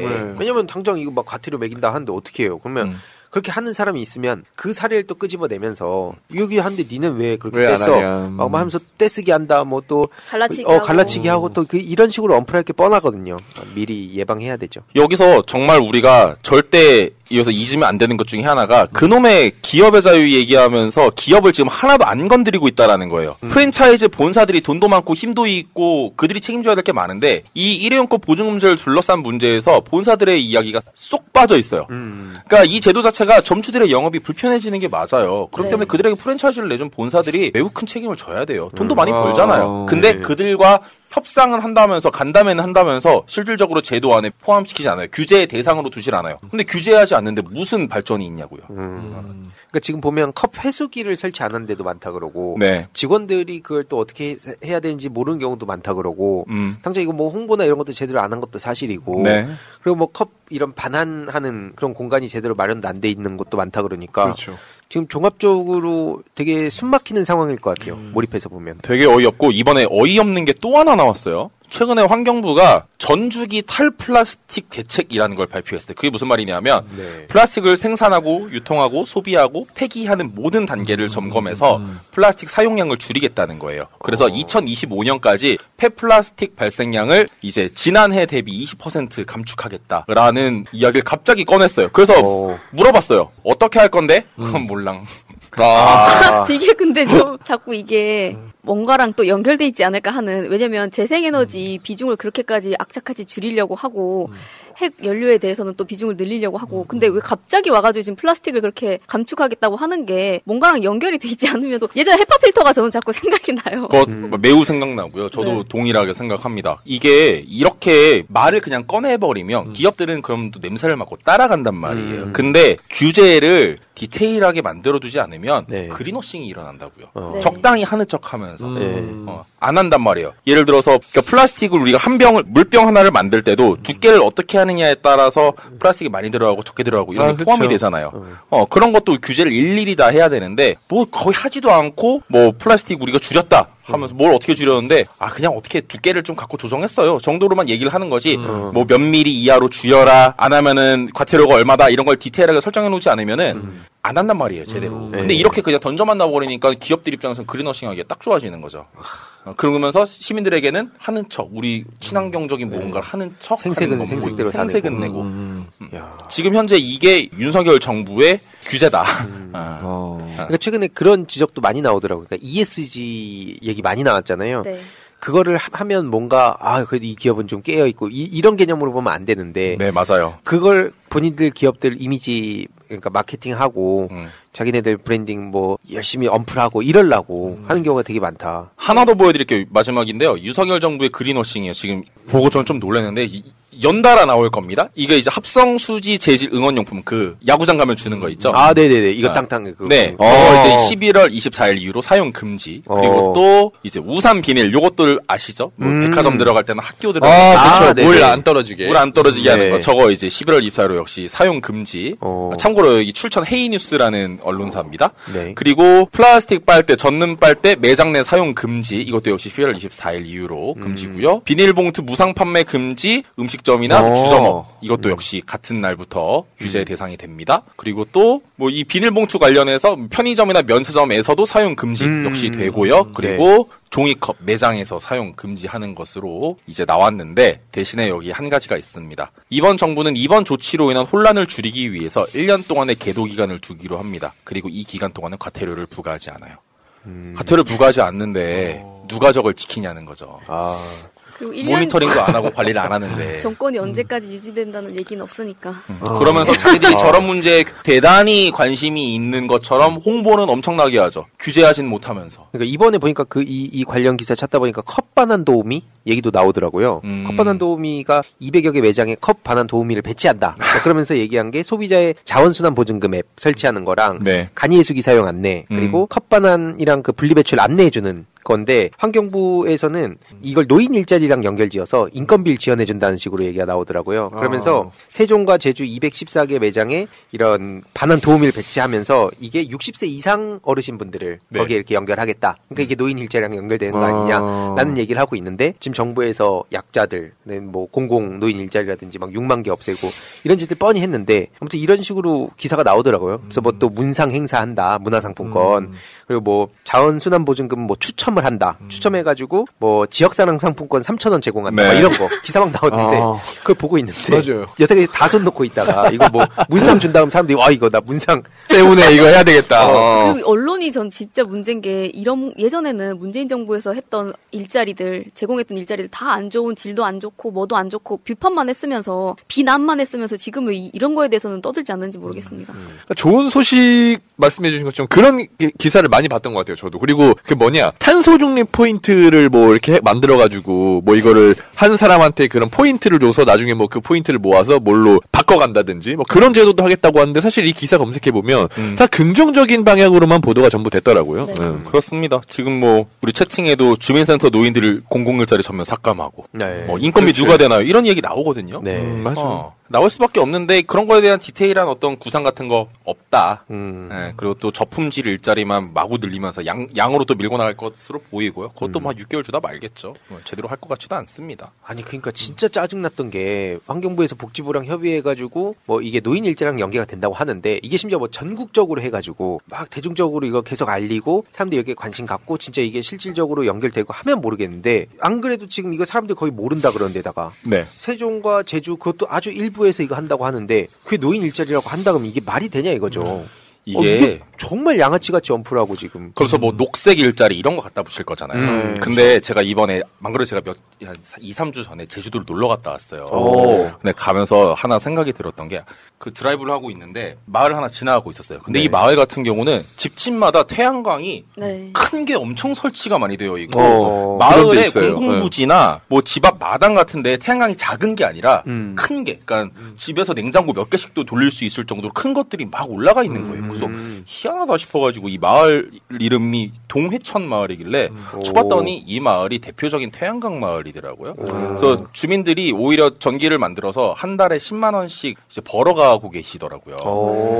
그 아까 그 뭐 종이컵 도우미요? 그거 들어갈 컵반환 도우미. 예. 컵반환 도우미 그거 할 돈이 있으면 주민들에게 태양광을 주라고요. 차라리 그렇게 해서 친환경 에너지 만들고 그걸로 소득 벌어갈 수 있게 하면 그 돈과 시간적 여유로 노인분들이 할 수 있는 창의적인 활동이 훨씬 많다고요. 왜 그걸 이상하게 자기들이 적선하듯이 얼마 주면서 빈곤 포르노 하는 것도 아니고 마치 대단한 구원자인 양처럼 내세우는 것이 트렌드에도 맞지 않은 매우 낡은 기괴한 사고방식이다라는 생각이 듭니다. 아니 2주 동안 보증금 이제 시행하는 매장 이용하고 SNS에 올리면 이제 문상을 준다고 합니다. 세종시와 제주시에 있는 그리고 그 중에서도 아주 찾기 힘들지만 아무튼 그 찾아가지고 하면 문상을 준다고 하는데 이거를 지금 안 지키는 곳은 과태료 때려받겠다는 거 아니에요. 뭐 하자는 건지 모르겠습니다, 지금. 그렇습니다. 근데 항상 이런 기후환경과 관련된 말씀 갖고 올 때마다 드리는 건 이 문제가 우리가 언젠가 시간이 지나면 풀릴 문제가 아니라 당장 하루라도 더 빨리 대응해야 더 경제적이고 효율적으로 막을 수 있는 문제거든요. 그 골든타임을 우리가 지금 굉장히 놓치고 있는 것에 대해서 경각심을 갖고 안타까움을 갖고 더욱더 집단적인 목소리, 비판의 칼날을 더욱더 거세게 가해야 한다. 그렇지 않으면 만약에 뭐 탄핵을 당하든 아니면 5년을 어떻게 여치여치해서 다음에 정권교체가 되든 하면 그 다음 대통령이 가질 부담이 너무 크고 그 말인즉슨 우리 시민들이 가질 부담도 엄청나게 커진다는 거거든요. 안 받아도 될 출혈을 받고 시작하게 되니까. 그렇습니다. 네. 그렇기 때문에 더욱더 이런 환경 문제에 대해서 좋은 일이 아니라 매우 정치적이고 매우 경제적인 우리 삶의 문제임을 인식해 주시고 함께 해 주시기를 부탁을 드립니다. 네, 오늘 일회용컵 보증금제 관련한 소식 감사드리고 또 이게 향후에 어떻게 또 뭐가 소식이 전해질 테니까 계속 또 팔로우업 해주시면 좋겠습니다. 알겠습니다. 네, 감사합니다. 네, 다음 보람님. 오늘 네. 또 어떤 국제 소식 가져오셨죠? 네, 보람 PD의 쇼미더월드입니다. 좀 뭐가 텐션 넣어서 해주면 안 돼요? 보람 PD의 쇼미더월드입니다, 이게. 막 쇼미더월드 막 이러면서 뭐 한번 해주세요, 나중에. 쇼미더월드! 실제로 보람 PD님이 랩을 또 좋아하시거든요. 듣는 걸 좋아합니다. 듣는 거. 예, 그러니까 좀 힙합 분야를. 네, 듣는 걸 좋아합니다. 네. 2가지 정도 일단 준비를 했는데요. 네. 우선 이란 시위에 대해서 말씀을 좀 드리겠습니다. 이게 오랜 시간 동안 중동이 우리나라 사람들의 관심사에서 멀어져 있었잖아요. 그래서 아는 분들이 또 많이 계실 수도 있는데 모르는 분들을 위해서 오늘 이 소식을 가지고 왔습니다. 현재 이란에서 9월에 시작한 시위가 지금까지 이어지면서 대략 오늘 날짜로 보니까 한 400명가량이 사망자가 나왔다고 합니다. 며칠 전만 해도 300명에 육박한다고 나왔는데 지금 또 400명 이렇게 얘기가 나오고 계속 사상자가 급격하게 늘어나고 최근 있는 25일 상황입니다. 기준으로 보니까 448명이더라고요. 그 네. 이후에 또 계속 업데이트가 될 것 같은데. 네, 맞습니다. 이게 미성년자가 63명이더라고요. 맞습니다. 그래서 끔찍합니다. 정말 무고한 희생들이 계속 나오고 있는 상황인데 지금 처음에는 자유를 외치면서 평화롭게 집회를 했어요. 그럼에도 불구하고 시작하자마자 이제 정부가 폭도로 규정을 하고 폭력적으로 진압을 하면서 아까 얘기해 주신 것처럼 무고한 희생자들이 나오고 나니까 오히려 시위가 점차 더 많은 계층으로 더 넓은 지역으로 퍼지고 있는 이런 상황입니다.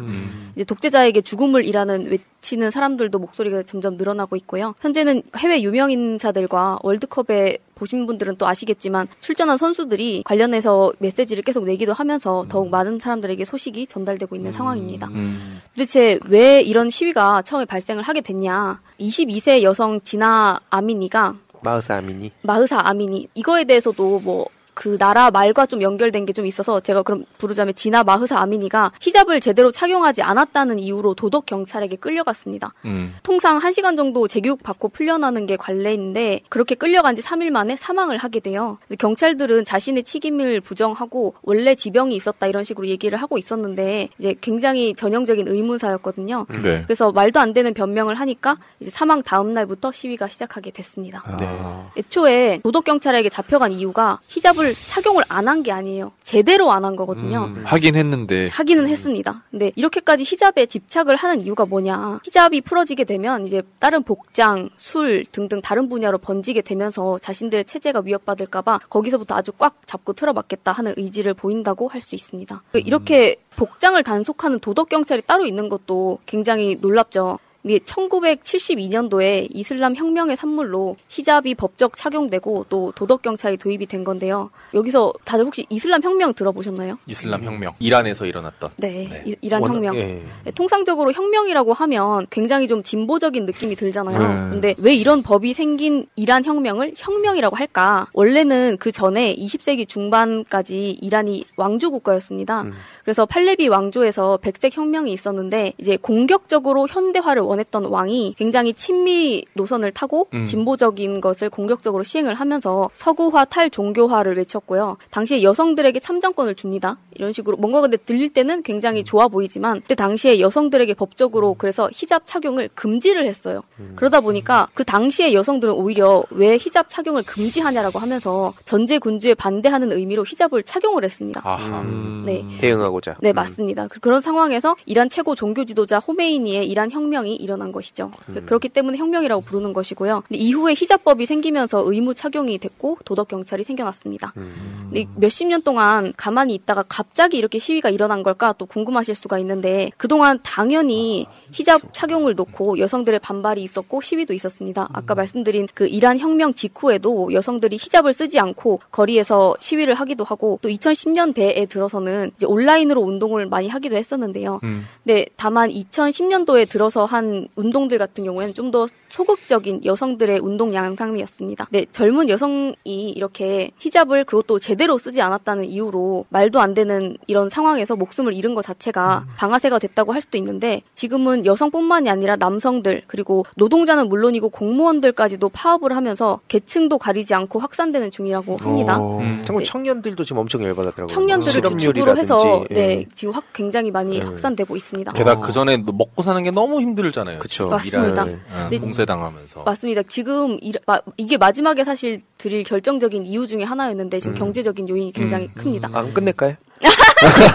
마지막 네, 그 중간 과정을 좀 통해서 이 결론으로 도달을 해보도록 하겠습니다. 왜냐면 또 알아야 될 게 있으니까. 그렇지. 왜냐면 이란에 대해서 물론 관심이 많으신 분들도 계실 텐데 이게 또 어떻게 우리나라랑 또 연결이 되는지도 또 궁금하신 분들이 계실 수가 있어서 네, 이렇게 젊은 남성들 아까 얘기하신 것처럼 청년층들을 비롯해서 동조하고 이렇게 눌렀던 것이 터지게 된 계기에 아까 얘기해 주신 것처럼 결정적인 게 경제 요인이라고 할 수가 있고요. 하나는 또 지나라는 여성이 쿠르드계 여성입니다.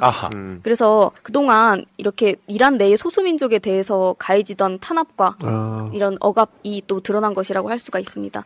또 종교에 의한 신정 통치를 끝내고자 하는 목소리가 또 복합적으로 작용을 했고요. 이 아까 딱 얘기해 주신 거 그 경제적인 요인이 왜 그렇게 지금 심각해졌을까 살펴보면 팔라비 왕조가 아까 친미를 했다고 말씀을 드렸는데 이란 혁명을 통해서 반미로 돌아서고 나서는 계속해서 서방으로부터 제재를 받고 있고 또 핵 무기 같은 걸 개발을 하면서 외부와 많이 고립이 됐고 경제적인 어려움으로 지금 작용을 했는데요. 지금 경직된 노동시장에서 아까 얘기해 주신 것처럼 청년층들이 취업을 굉장히 많이 못하고 있는 상황입니다. 그래서 복합적으로 청년들을 주축으로 해서 이 운동이 많이 퍼져나가고 있다 말씀드릴 수 있습니다.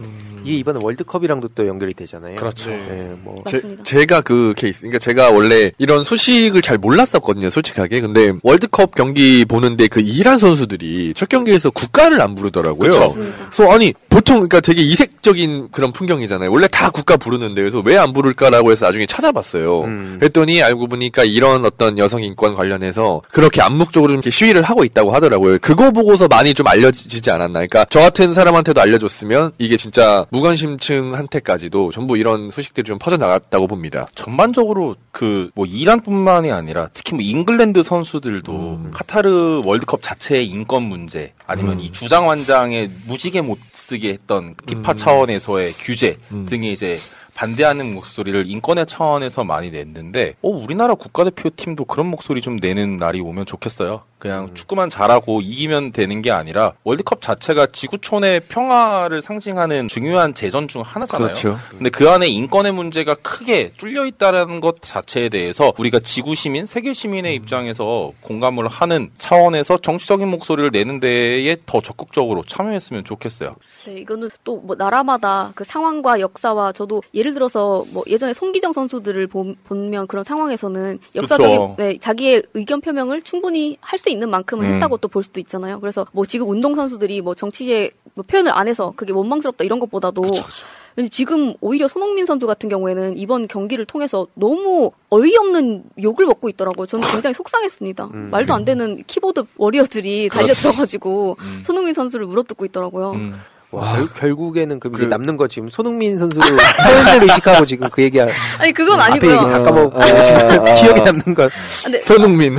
아니 근데 이게 저는 이란 정부 대응 보면서 진짜 열받더라고요. 그러니까 보니까 찾아봤는데 어떤 식으로 지금 대응하고 있냐. 그러니까 오히려 이 월드컵을 그들은 그들 나름대로의 방식으로 활용을 하고 있어요. 네. 국가대표 선수들 협박하고. 그렇죠. 그다음에 뭐 카타르 정부랑 또 아예 그쪽에 뭐라고 해야 되죠? 그 협력을 하기도 맞습니다. 하고.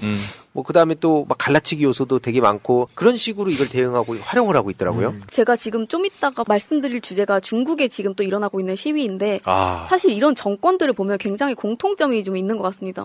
네, 공통적인 게 아까 얘기해 주신 것처럼 예를 들어서 언론을 뿌리면서 자기 정부에 대해서 어떤 얘기를 한다거나 갈라치기를 한다거나 아니면 시민들을 억압하는 방식이나 이런 거에 대해서 굉장히 공통점이 좀 있는 것 같더라고요.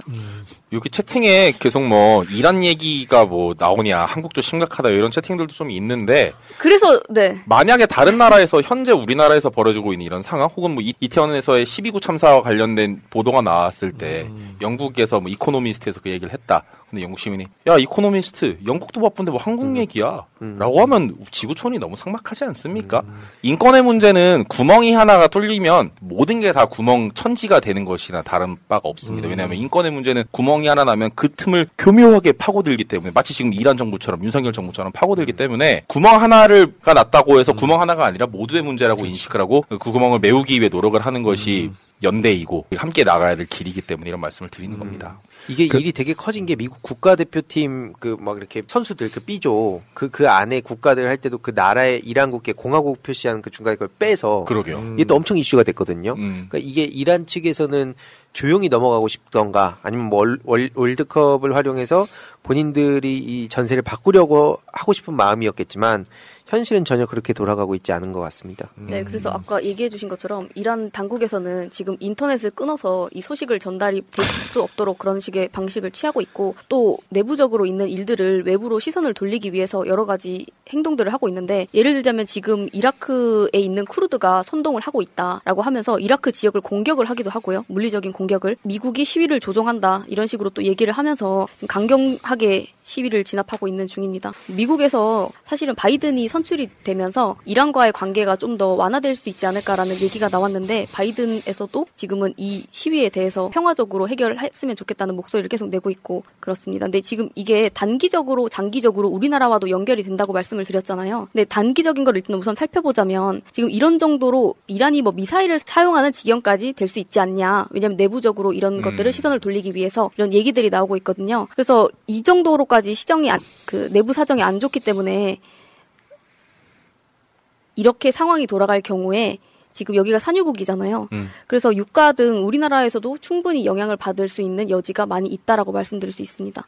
이거 같은 경우에는 좀 단기적인 영향이고 장기적인 영향은 지금 중국 얘기를 좀 전해드리고 한번 한꺼번에 얘기를 좀 나눠보도록 하겠습니다. 네. 네, 다음은 중국인데요. 시위 소식이 뭐 많은 분들께서 최근에 좀 많이 들어보셨을 것 같아요. 지금 경제와도 밀접하게 관련이 있고 이 중국 역시. 네, 베이징, 상하이 등 곳곳에서 전체적으로 시위가 일어나고 있는데요. 취재를 하고 있던 BBC 기자가 공안에 잡혀가서 폭행을 당하기도 하고 지금 현재로는 시진핑 공산당 내려오라 이런 강력한 구호가 또 나타나기도 했습니다. 네, 맞습니다. 그래서 지금 시진핑의 모교인 칭화대 그리고 천안문 사태가 처음 일어났던 베이징대에서도 시위를 하기 때문에 당국이 좀 긴장을 했다 이런 소식이 들려왔습니다. 오늘 들려오는 소식은 코로나 전수조사를 좀 완화하겠다. 그리고 도로와 인도 사이에 시설물을 설치를 해서 시위를 못하게 하고 또 집회를 했던 사람들한테 일일이 연락을 취해서 집회를 나오지 못하게 하고 이런 조치들을 취해서 현재는 좀 소강 상태에 들어왔다고 전해지고 있습니다. 네, 휴대폰 검사까지 하고 온라인에서 많은 분들께서 뭐 여성이 강압적으로 굉장히 제재를 당하는 모습들 방역 당국에 의해서 이런 것들을 많이 좀 보셨을 거예요. 중국 상태가 이만큼 심각하다. 지금 제로 코로나를 하면서 3년 동안 봉쇄 정책을 심각하게 하는 바람에 눌렸던 것이 지금 터지고 있는데 여기에 대해서도 우선 발단이 된 사건이 있었겠죠. 네. 지금 신장 위구르 자치구인 우르무치 화재가 일어났는데 우르무치 화재에 참사가 우르무치의 아파트에서 화재가 네, 화재 참사가 일어났는데 지금 거기에 대해서 많은 사람들이 봉쇄 탓에 이런 참사가 일어났다고 지금 얘기를 하고 있는 상황이에요. 왜냐면은 제때 출동하거나 탈출하지 못했다는 거죠. 그러니까 봉쇄를 해놓으니까. 봉쇄를 해놔서 네, 집집마다 네, 봉쇄를 다 해놨기 때문에 네, 10명이 사망을 했고요. 19명의 사상자가 나와서 여기에 대해서 항의를 하면서 분노를 표출을 했는데 또 우르무치 당국에서는 봉쇄와는 상관이 없다 이런 해명을 또 내놓은 것이죠. 뭐 또 여기 이것 말고도 아이폰 공장 등등 여러 가지 상황들에서 강력한 중국의 봉쇄가 너무나 문제가 되고 있다 이런 얘기들이 많이 나왔습니다. 지금 그리고 칭화대를 비롯한 많은 곳에서 백지 시위를 하고 있는데 백지 시위 혹시 들어보셨나요? 오, 모르겠습니다. 네, 백지 시위가 지금 그냥 흰색 백지를 들고 시위를 하는 건데요. 지금 SNS 등등 줄줄이 여기에 대해서 비판 목소리를 내면 삭제가 되고 있습니다. 중국에서 통제를 하고 있기 때문에 지금 관영 매체를 비롯한 중국 전체적으로는 시위 소식을 아예 다루지 않고 있다고 합니다. 그래서 아까 말씀드린 이란도 그렇고 중국도 그렇고 해외 언론에 굉장히 많이 호소를 하고 있는 상황이라고 합니다. 아니 제가 오늘 기사 하나 봤던 거 놀란 게 마윈 있잖아요. 마윈. 네. 마윈 모르는 사람 없잖아요. 그렇죠. 마윈 지금 일본 가 있더라고요. 한창 그 정부랑 대척하다가 지금 일본에 사실상 피해가 있는 거라 보는데 실종됐었잖아요. 한참. 네, 맞습니다. 지금 오늘 기사로 봤었어요. 그러니까 그 정도 영향력을 가진 사람이 저렇게까지 갈 정도면 일반 시민들의 목소리는 방금 우르무치를 대하는 중국 정부의 대응도 되게 어이없었던 게 그 우르무치 쪽에다가 돈 얼마 줬다고 하더라고요. 네. 그 위안으로 얼마 300위안이라는데 저소득층에 그게 한화로 얼마인가 봤더니 56,000원이에요. 그거 주면서 일회성 보조금 지원하고 공공 분야 일자리 제공 뭐 그걸 이제 던졌다는 거죠. 참 하는 짓들이 다 비슷해요. 진짜 다 비슷해요. 하는 거 보면. 윤석열 정부 말이 나왔으니까 윤석열 정부도 지금 이렇게 들어서기 전에는 두텁게 지원하겠다. 자영업자들 지원하겠다. 공수표 다 던져놓고 지금 어떤 상황이냐면 제대로 지원 그 이후에 해주지 않았어요.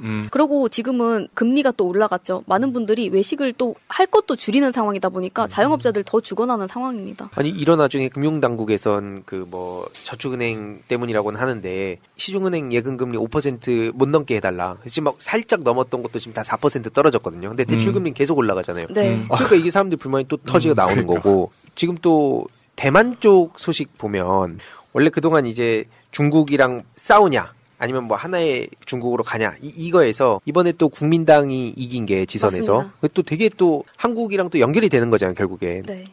그래서 미국이 또 지금 막 되게 뻘쭘해졌다 이런 얘기도 나오는데 이런 해외 얘기라든지 아니면 환경 뭐 기후 위기 얘기하면 지금 우리 뭐 경제 문제 심각한데 뭐 그런 한가한 얘기 하냐라고 하는 분들이 꼭 계신데 예전에 뭐 재훈님도 당장 그렇게 생각했으니까 저도 그렇고 저도 갑자기 야 이렇게 들어온 그랬는데 결국에는 이게 공부를 하고 하다 보면 다 연결돼 있는 거죠. 그렇죠. 예, 뭔가 여기서 공기라고 했을 때도 한국 딱 끊어내고 뭐 이게 아니잖아요. 이게 다 맞습니다. 연결돼서 바람 타고 다 넘어가는 건데 그런 의미에서 이게 되게 중요한 얘기들이고 이렇게 시야를 넓혀서 계속 다른 나라 소식들이 뭐 어떤 식으로 만약에 변화를 한다면 어떤 계기로 변화했을까 막 궁금해지잖아요. 우리 윤석열 정부 지금 이거 제대로 대응도 하기 어려운 게 현실인데 그렇죠.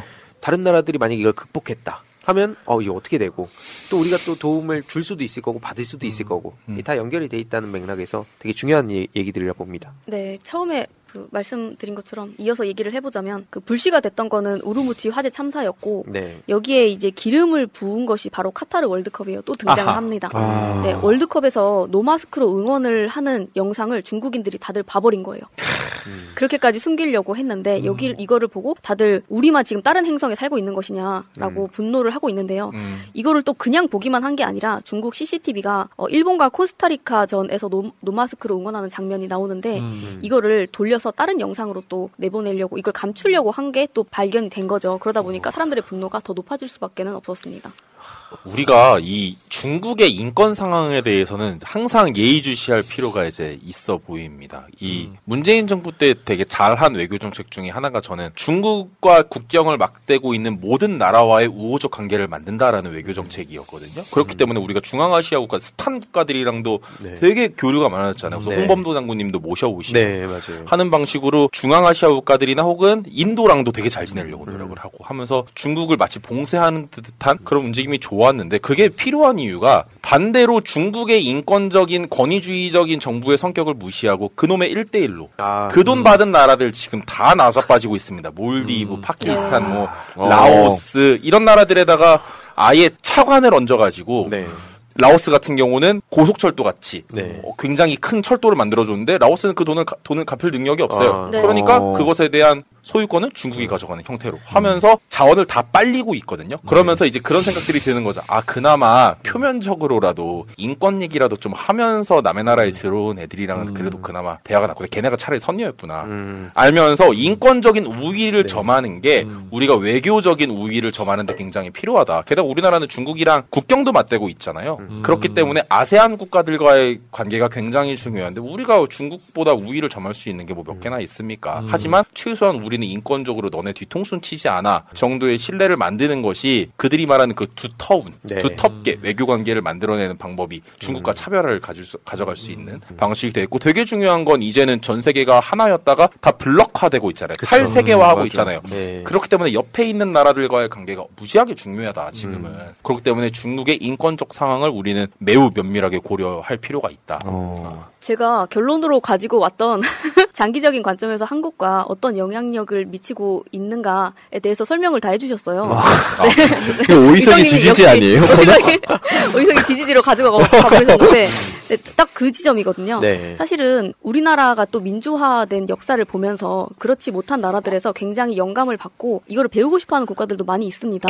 이런 것도 충분히 활용을 할 수가 있고 지금은 김구 선생님 얘기하신 문화의 힘을 우리가 또 적극적으로 활용할 수도 있고 또 김대중 대통령께서도 그런 식으로 아까 얘기하신 거 그냥 단순하게 뭐 하나 해주고 그냥 그런 정도의 얕은 외교를 한 게 아니라 정말 스스로 이게 민주주의나 아니면 정말 살실성이라는 자세가 어떤 건지 보여줌으로써 그 외국에 있는 예를 들어서 클린턴 대통령이라든지 많은 그 국가 정상들이 흠모했잖아요. 그런 식의 외교를 펼칠 수도 있는 것이고요. 앞서 말씀드린 이란 같은 경우에도 굉장히 중요한 기로에 놓여 있다고 말씀을 드릴 수 있는데 이런 상황에서 한국이 도대체 거기에 대해서 어떻게 준비하고 대처하고 외교를 펼칠 것인가 이것이 굉장히 중요한 상황이다. 뭐 국경 맞대고 있는 중국이야 말할 것도 없죠. 근데 아까 얘기하신 것처럼 중국도 지금 1대1로를 통해서 하고 있고 카타르 월드컵에 대해서 저번에 소개를 한번 해드린 적이 있었는데 카타르에서도 정말 도움이 필요한 나라에 인도주의적으로 도움을 주면서 외교하는 방식들 일본에서도 정말 힘든 나라에 뭐 다리를 지어준다거나 여러 가지 그런 식의 외교를 하고 있잖아요. 근데 우리나라 지금 뭐 하고 있습니까? 빈곤 포르노 그래서 정말 뭐 인도 태평양 전략 이거 아베가 처음에 얘기한 거 트럼프가 가져다 쓰던 걸 우리가 얘기하면서 오히려 아까 인도적인 방법으로 아세안과 우리가 연결이 돼서 중국을 충분히 따뜻하게 포위할 수 있는 방법도 있었는데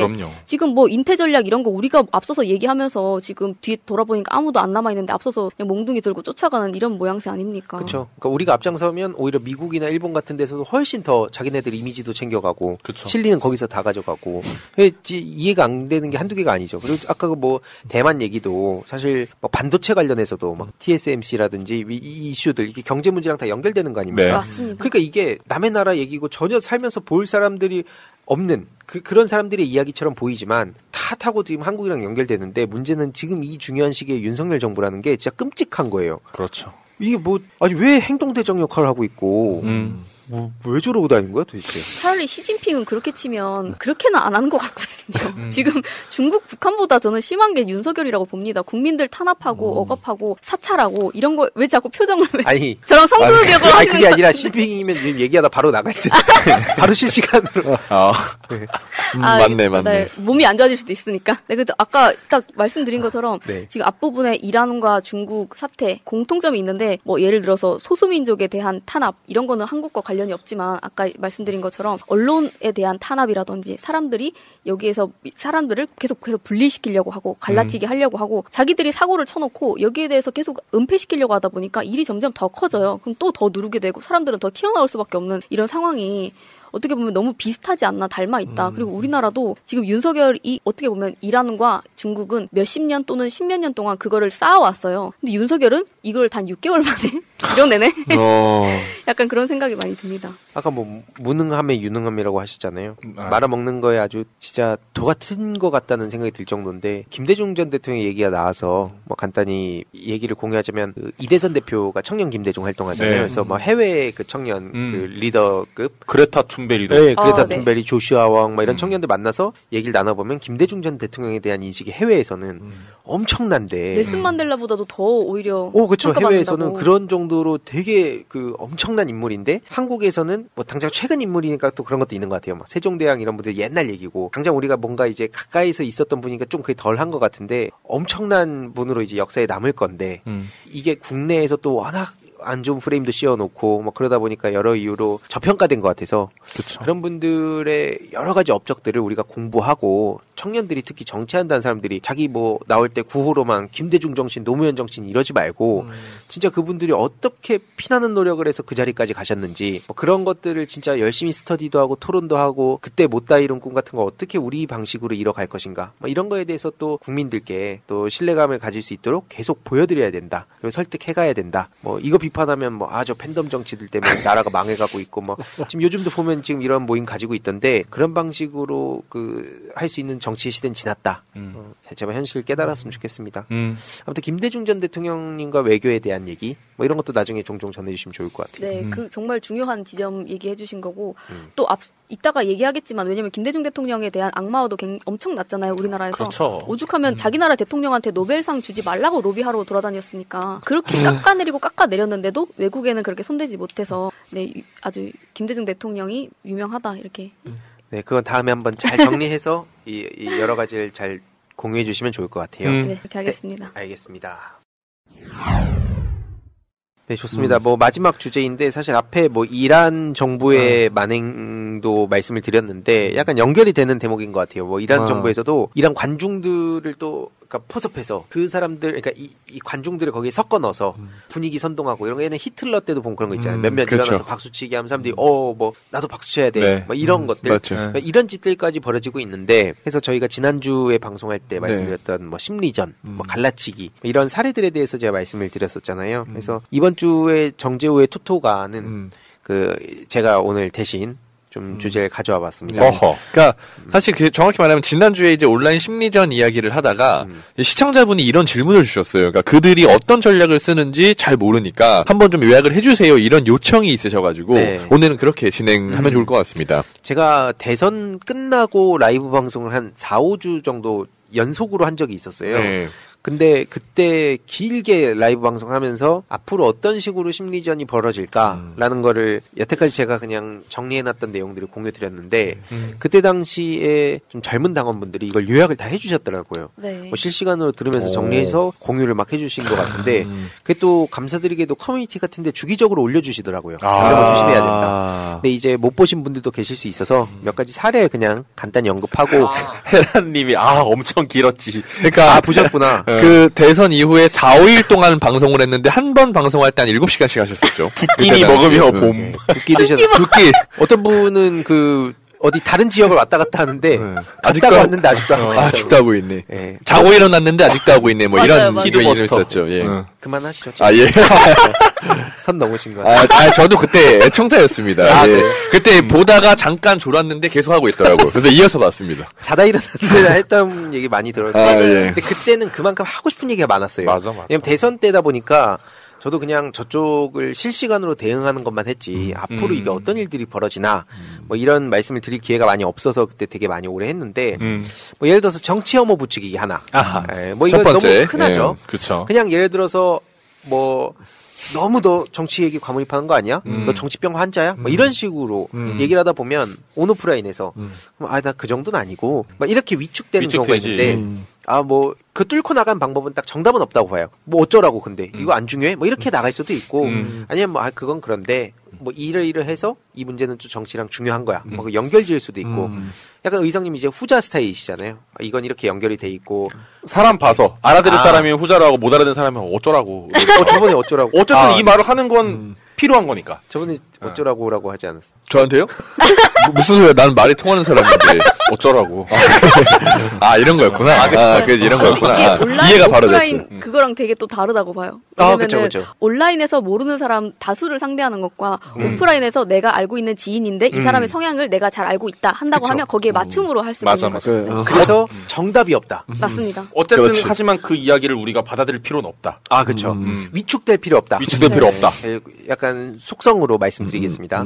두 번째는 예전에 한창 올랐던 민주당은 할 수 있다. 되게 포지티브한 느낌이 굉장히 좋았죠. 맞아. 원래 이런 긍정적인 거에 또 시초가 노사모 분들 아니었습니까? 네. 맞습니다. 긍정적으로 했는데 그거 힘 빼는 거. 민주당 뭐 별거 없는데 특히 막 지금 예를 들어서 민주당 뭐 하냐고. 그러니까 민주당을 비판할 수 있어요. 꼭 이 얘기를 해야 되는 게 이렇게 얘기하면 넌 그 민주당 무결하다는 거냐 뭐 얘기 나오는데 답답한 심정 100번 이해하고 실망시킬 때도 많고. 그럼요. 하지만 그럼에도 불구하고 이게 여러 가지 얽혀 있는 게 현실인데 몸집도 크고.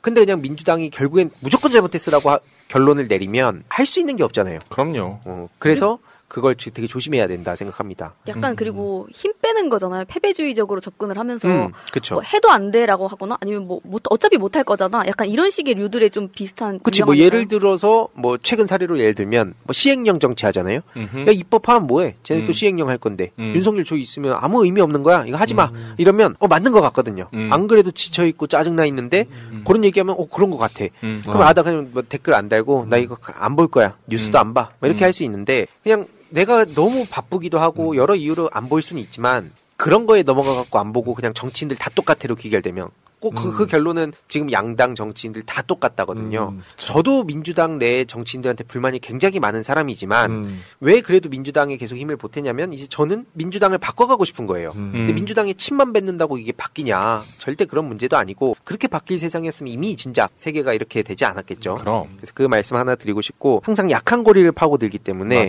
비판하는 것 자유입니다. 충분히 할 수 있지만 결론을 어떻게 가져가냐. 민주당을 진짜 바꾸는 거냐, 그러니까 정치 혐오를 부추기는 거냐, 요걸 잘 볼 필요가 있다 생각을 하는 거고요. 뭐 고소고발 사례는 워낙 다들 잘 아실 겁니다. 막 위축시키는 거.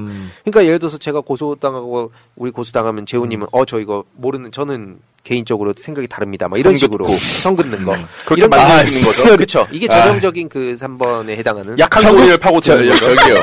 청국장에서 제가 고소고발에 가장 앞장서서 싸운 사람입니다. 저희 시작부터 노엘 대놓고 비판했지 않습니까? 그때 이런 적이 있었어요. 청국장을 보고 노엘 어디 장재원 캠프 측에서 연락 와갖고 뭐 그랬다 했잖아요. 그 얘기 듣자마자 저는 더 거세게 노엘을 비판한 사람입니다. 예. 가장 최전선에서 싸웠다는 말씀 꼭 드리고 싶습니다. 월드컵 이번에 또 그 심판 한테 가가지고 테일러 앤소니 테일러 거기 뭐 댓글 남기고 뭐 인스타 스토리에 뭐 했던데 그거 가서 한번 확인해 보세요. 지금 그러고 있을 사람이 아닌데 지금 개념 상실했죠. 노엘이. 확인해 보겠습니다. 그렇고 또 상징성을 띈 사람은 공격당할 거다. 그때 이제 제가 뭐 특정한 사람을 얘기하면서 그걸 삐집고 들어와갖고 몇 가지가 벌어질 거다 했는데 사실 그 예측은 좀 틀렸죠. 이제 그 상징성 있는 인물이라고 했던 사람이 지금 좀 당을 너무 피곤하게 만들고 있는 것 같아서 최근에 또 발언하신 분이죠. 그렇죠. 이 인물에 대해서는 좀 예측이 틀렸지만 그 일은 계속 벌어지고 지금 뭐 이재명 대표에 대해서도 막 사법 리스크다 뭐다 또 민주당 내에서 또 거기에 박수를 쳐준 사람이 있어요. 이게 양쪽 손을 안 마주치면 되는데 꼭 거기서 누군가 한 명이라도 손을 치면 언론이 그 사람 스타를 만들어주잖아요. 맞아요. 네, 뭐 그런 문제들. 물론 민주당을 건강하게 바꾸고자 당을 비판하고 쓴소리하는 사람도 있습니다. 네. 필요도 하고. 하지만 그게 아무튼 앞으로 계속 우리가 관심을 가져야 되고 지금 얘기해주신 그 상징성 있는 사람을 공격하는 게 저번에 말씀해주신 그 3단계 있잖아요. 네. 욕해서 그 사람의 권위를 훼손시키고 그쵸. 고립시키고 마지막에는 아예 다 떠나가게 만드는 이거랑 가장 연관이 있는 게 이건 것 같아요. 그쵸. 뭐 그리고 사실 시간이 많이 가서 제가 그냥 쭈루룩 그냥 말씀을 드리면 원래는 이제 커뮤니티, 원래 이제 여초 대 남초 막 이런 대결 구도가 많이 있어서 여초 악마를 많이 시켰었는데 지금은 뭐 아무튼 그때와는 또 다른 전선이 벌어진 것 같고 네. 이건 좀 복잡하니까 나중에 좀 말씀드릴게요.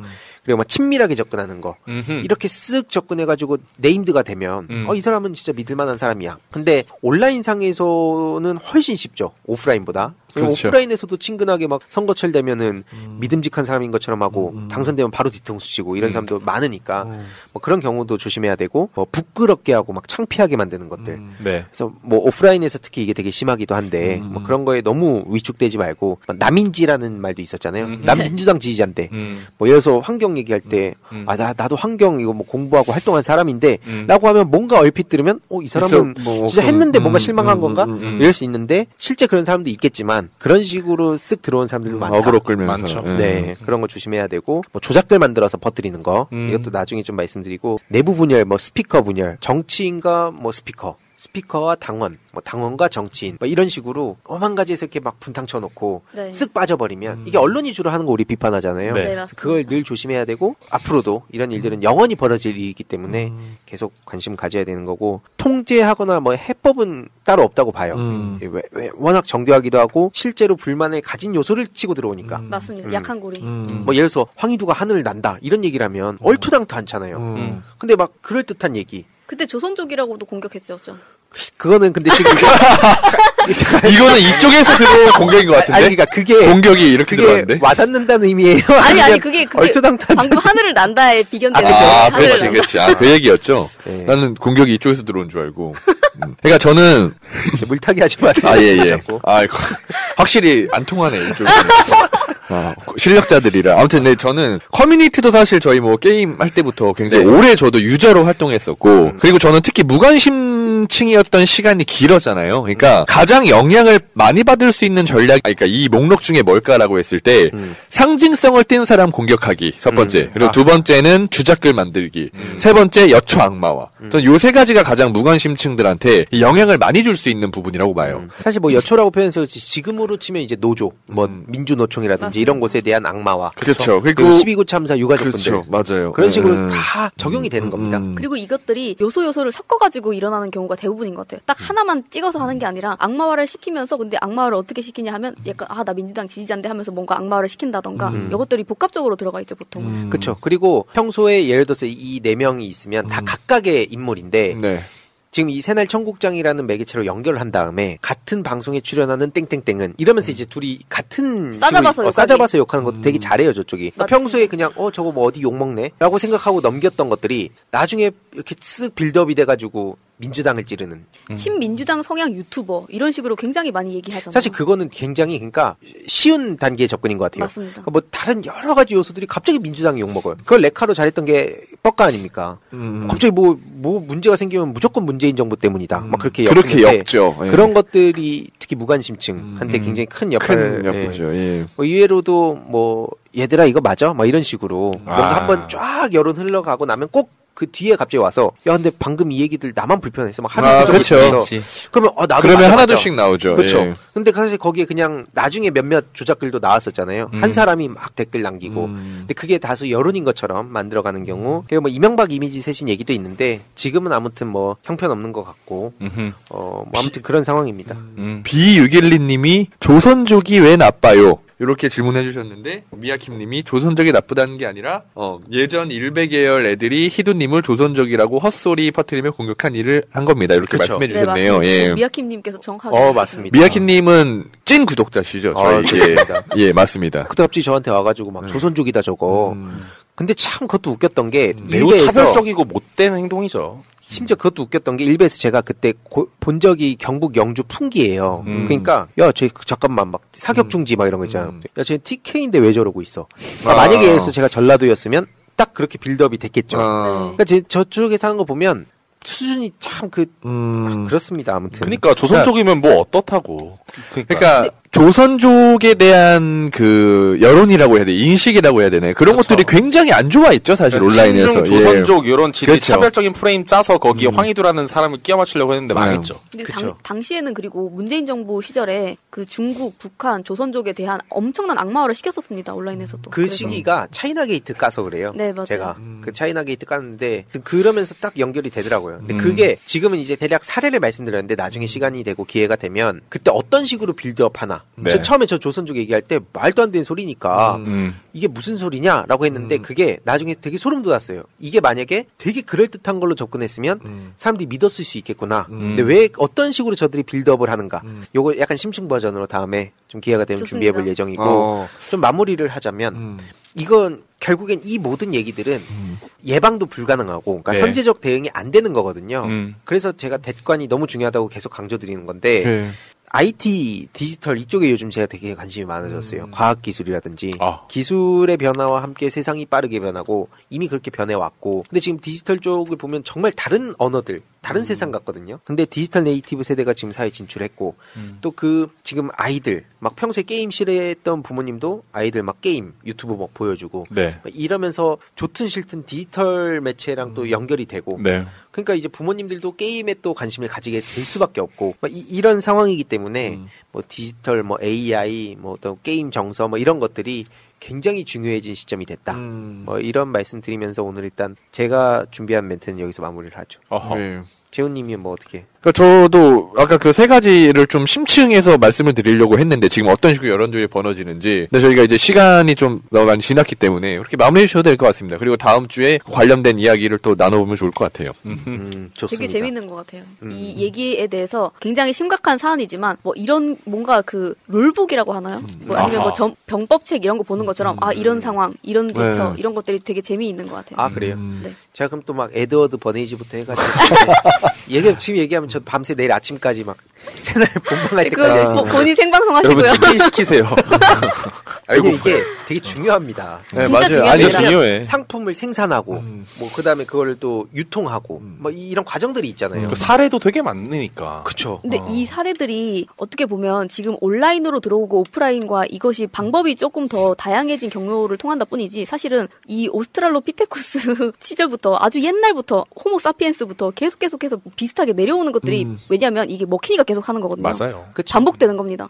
아니 그리고 이게 유통하는 과정을 오염시킨다고 봐야 된다고 제가 계속 말씀드린 거거든요. 상품을 생산하면 보통 그러니까 정책에 비유하면 내가 좋은 정책 만들면 사람들이 알아줄 거 아니야 라고 접근하는 게 팩트, 당위, 뭐 진정성 이게 전 그 영역이라 보는 거예요. 내가 상품만 잘 만들어내면 돼 하고 여기에 다 몰입해 있는데 정작 이들은 유통하는 그 과정을 오염시켜 놔봐요. 그렇죠. 여기서 이게 파란색이 빨간색으로 바뀌어봐요. 유통 언론이 이상하게 보도하고. 그렇죠. 언론, 뭐 커뮤니티, 에타, 유튜브 그냥 손 뻗는 데마다 다 그렇게 유통하는 과정을 오염시켜 놓으면 이거 아무리 좋은 거 만들어봤자 다 딱 뒤집힌다는 거죠. 절로 갔을 때 그들이 만든 것처럼. 맞아요. 그러니까 이게 유통 과정에도 관심 가져야 되는데 이건 아무튼 너무 얘기가 길어질 것 같으니 청국장이 건 열심히 합시다. 좋습니다. 아무튼 오늘 방송은 좀 여기서 마무리를 해야 되는 것 같은데 시간이 너무 많이 지났네요. 진짜. 이거 얘기하면 또 근질근질해서 입을 다물겠습니다. 뭐 다음 주에도 하시죠. 예. 제가 얘기하면 안 끝나서. 미야키님이 치킨 시킬 걸 그랬나 보다. 여기서 빨리 마무리하는 게 좋을 것 같습니다. 네. 아무튼 오늘 청국장 여기서 마무리하고요. 혹시 궁금한 게 있으면 댓글 많이 남겨주세요. 맞아요. 저희가 또 주제를 준비하는데 참고를 계속 할 수 있으니까요. 그렇죠. 이 주제도 사실 지난번에 말씀드렸다시피 시청자분이 이 온라인 여론전 심리전 어떻게 들어오는지 좀 알고 싶다. 이래서 저희가 이야기를 한 거기 때문에 여러분들께 다양한 의견 남겨주시면은 저희가 반영하도록 하겠습니다. 그리고 아까 희두님이 열심히 주제 설명하시는 와중에 우리 미야킴님께서 슈퍼챗으로 2만원 보내주시면서 우리 청년들 감기 조심하세요. 이렇게 또 따뜻한 멘트를 달아주셨습니다. 감사합니다. 감사합니다. 감기 조심하시고 오늘 방송 재밌었다면 채팅창에 1번 한 번씩만 부탁드릴게요. 1번. 네, 저희는 다음 주에 또 찾아뵙도록 하겠습니다. 시청해주셔서 감사합니다. 감사합니다.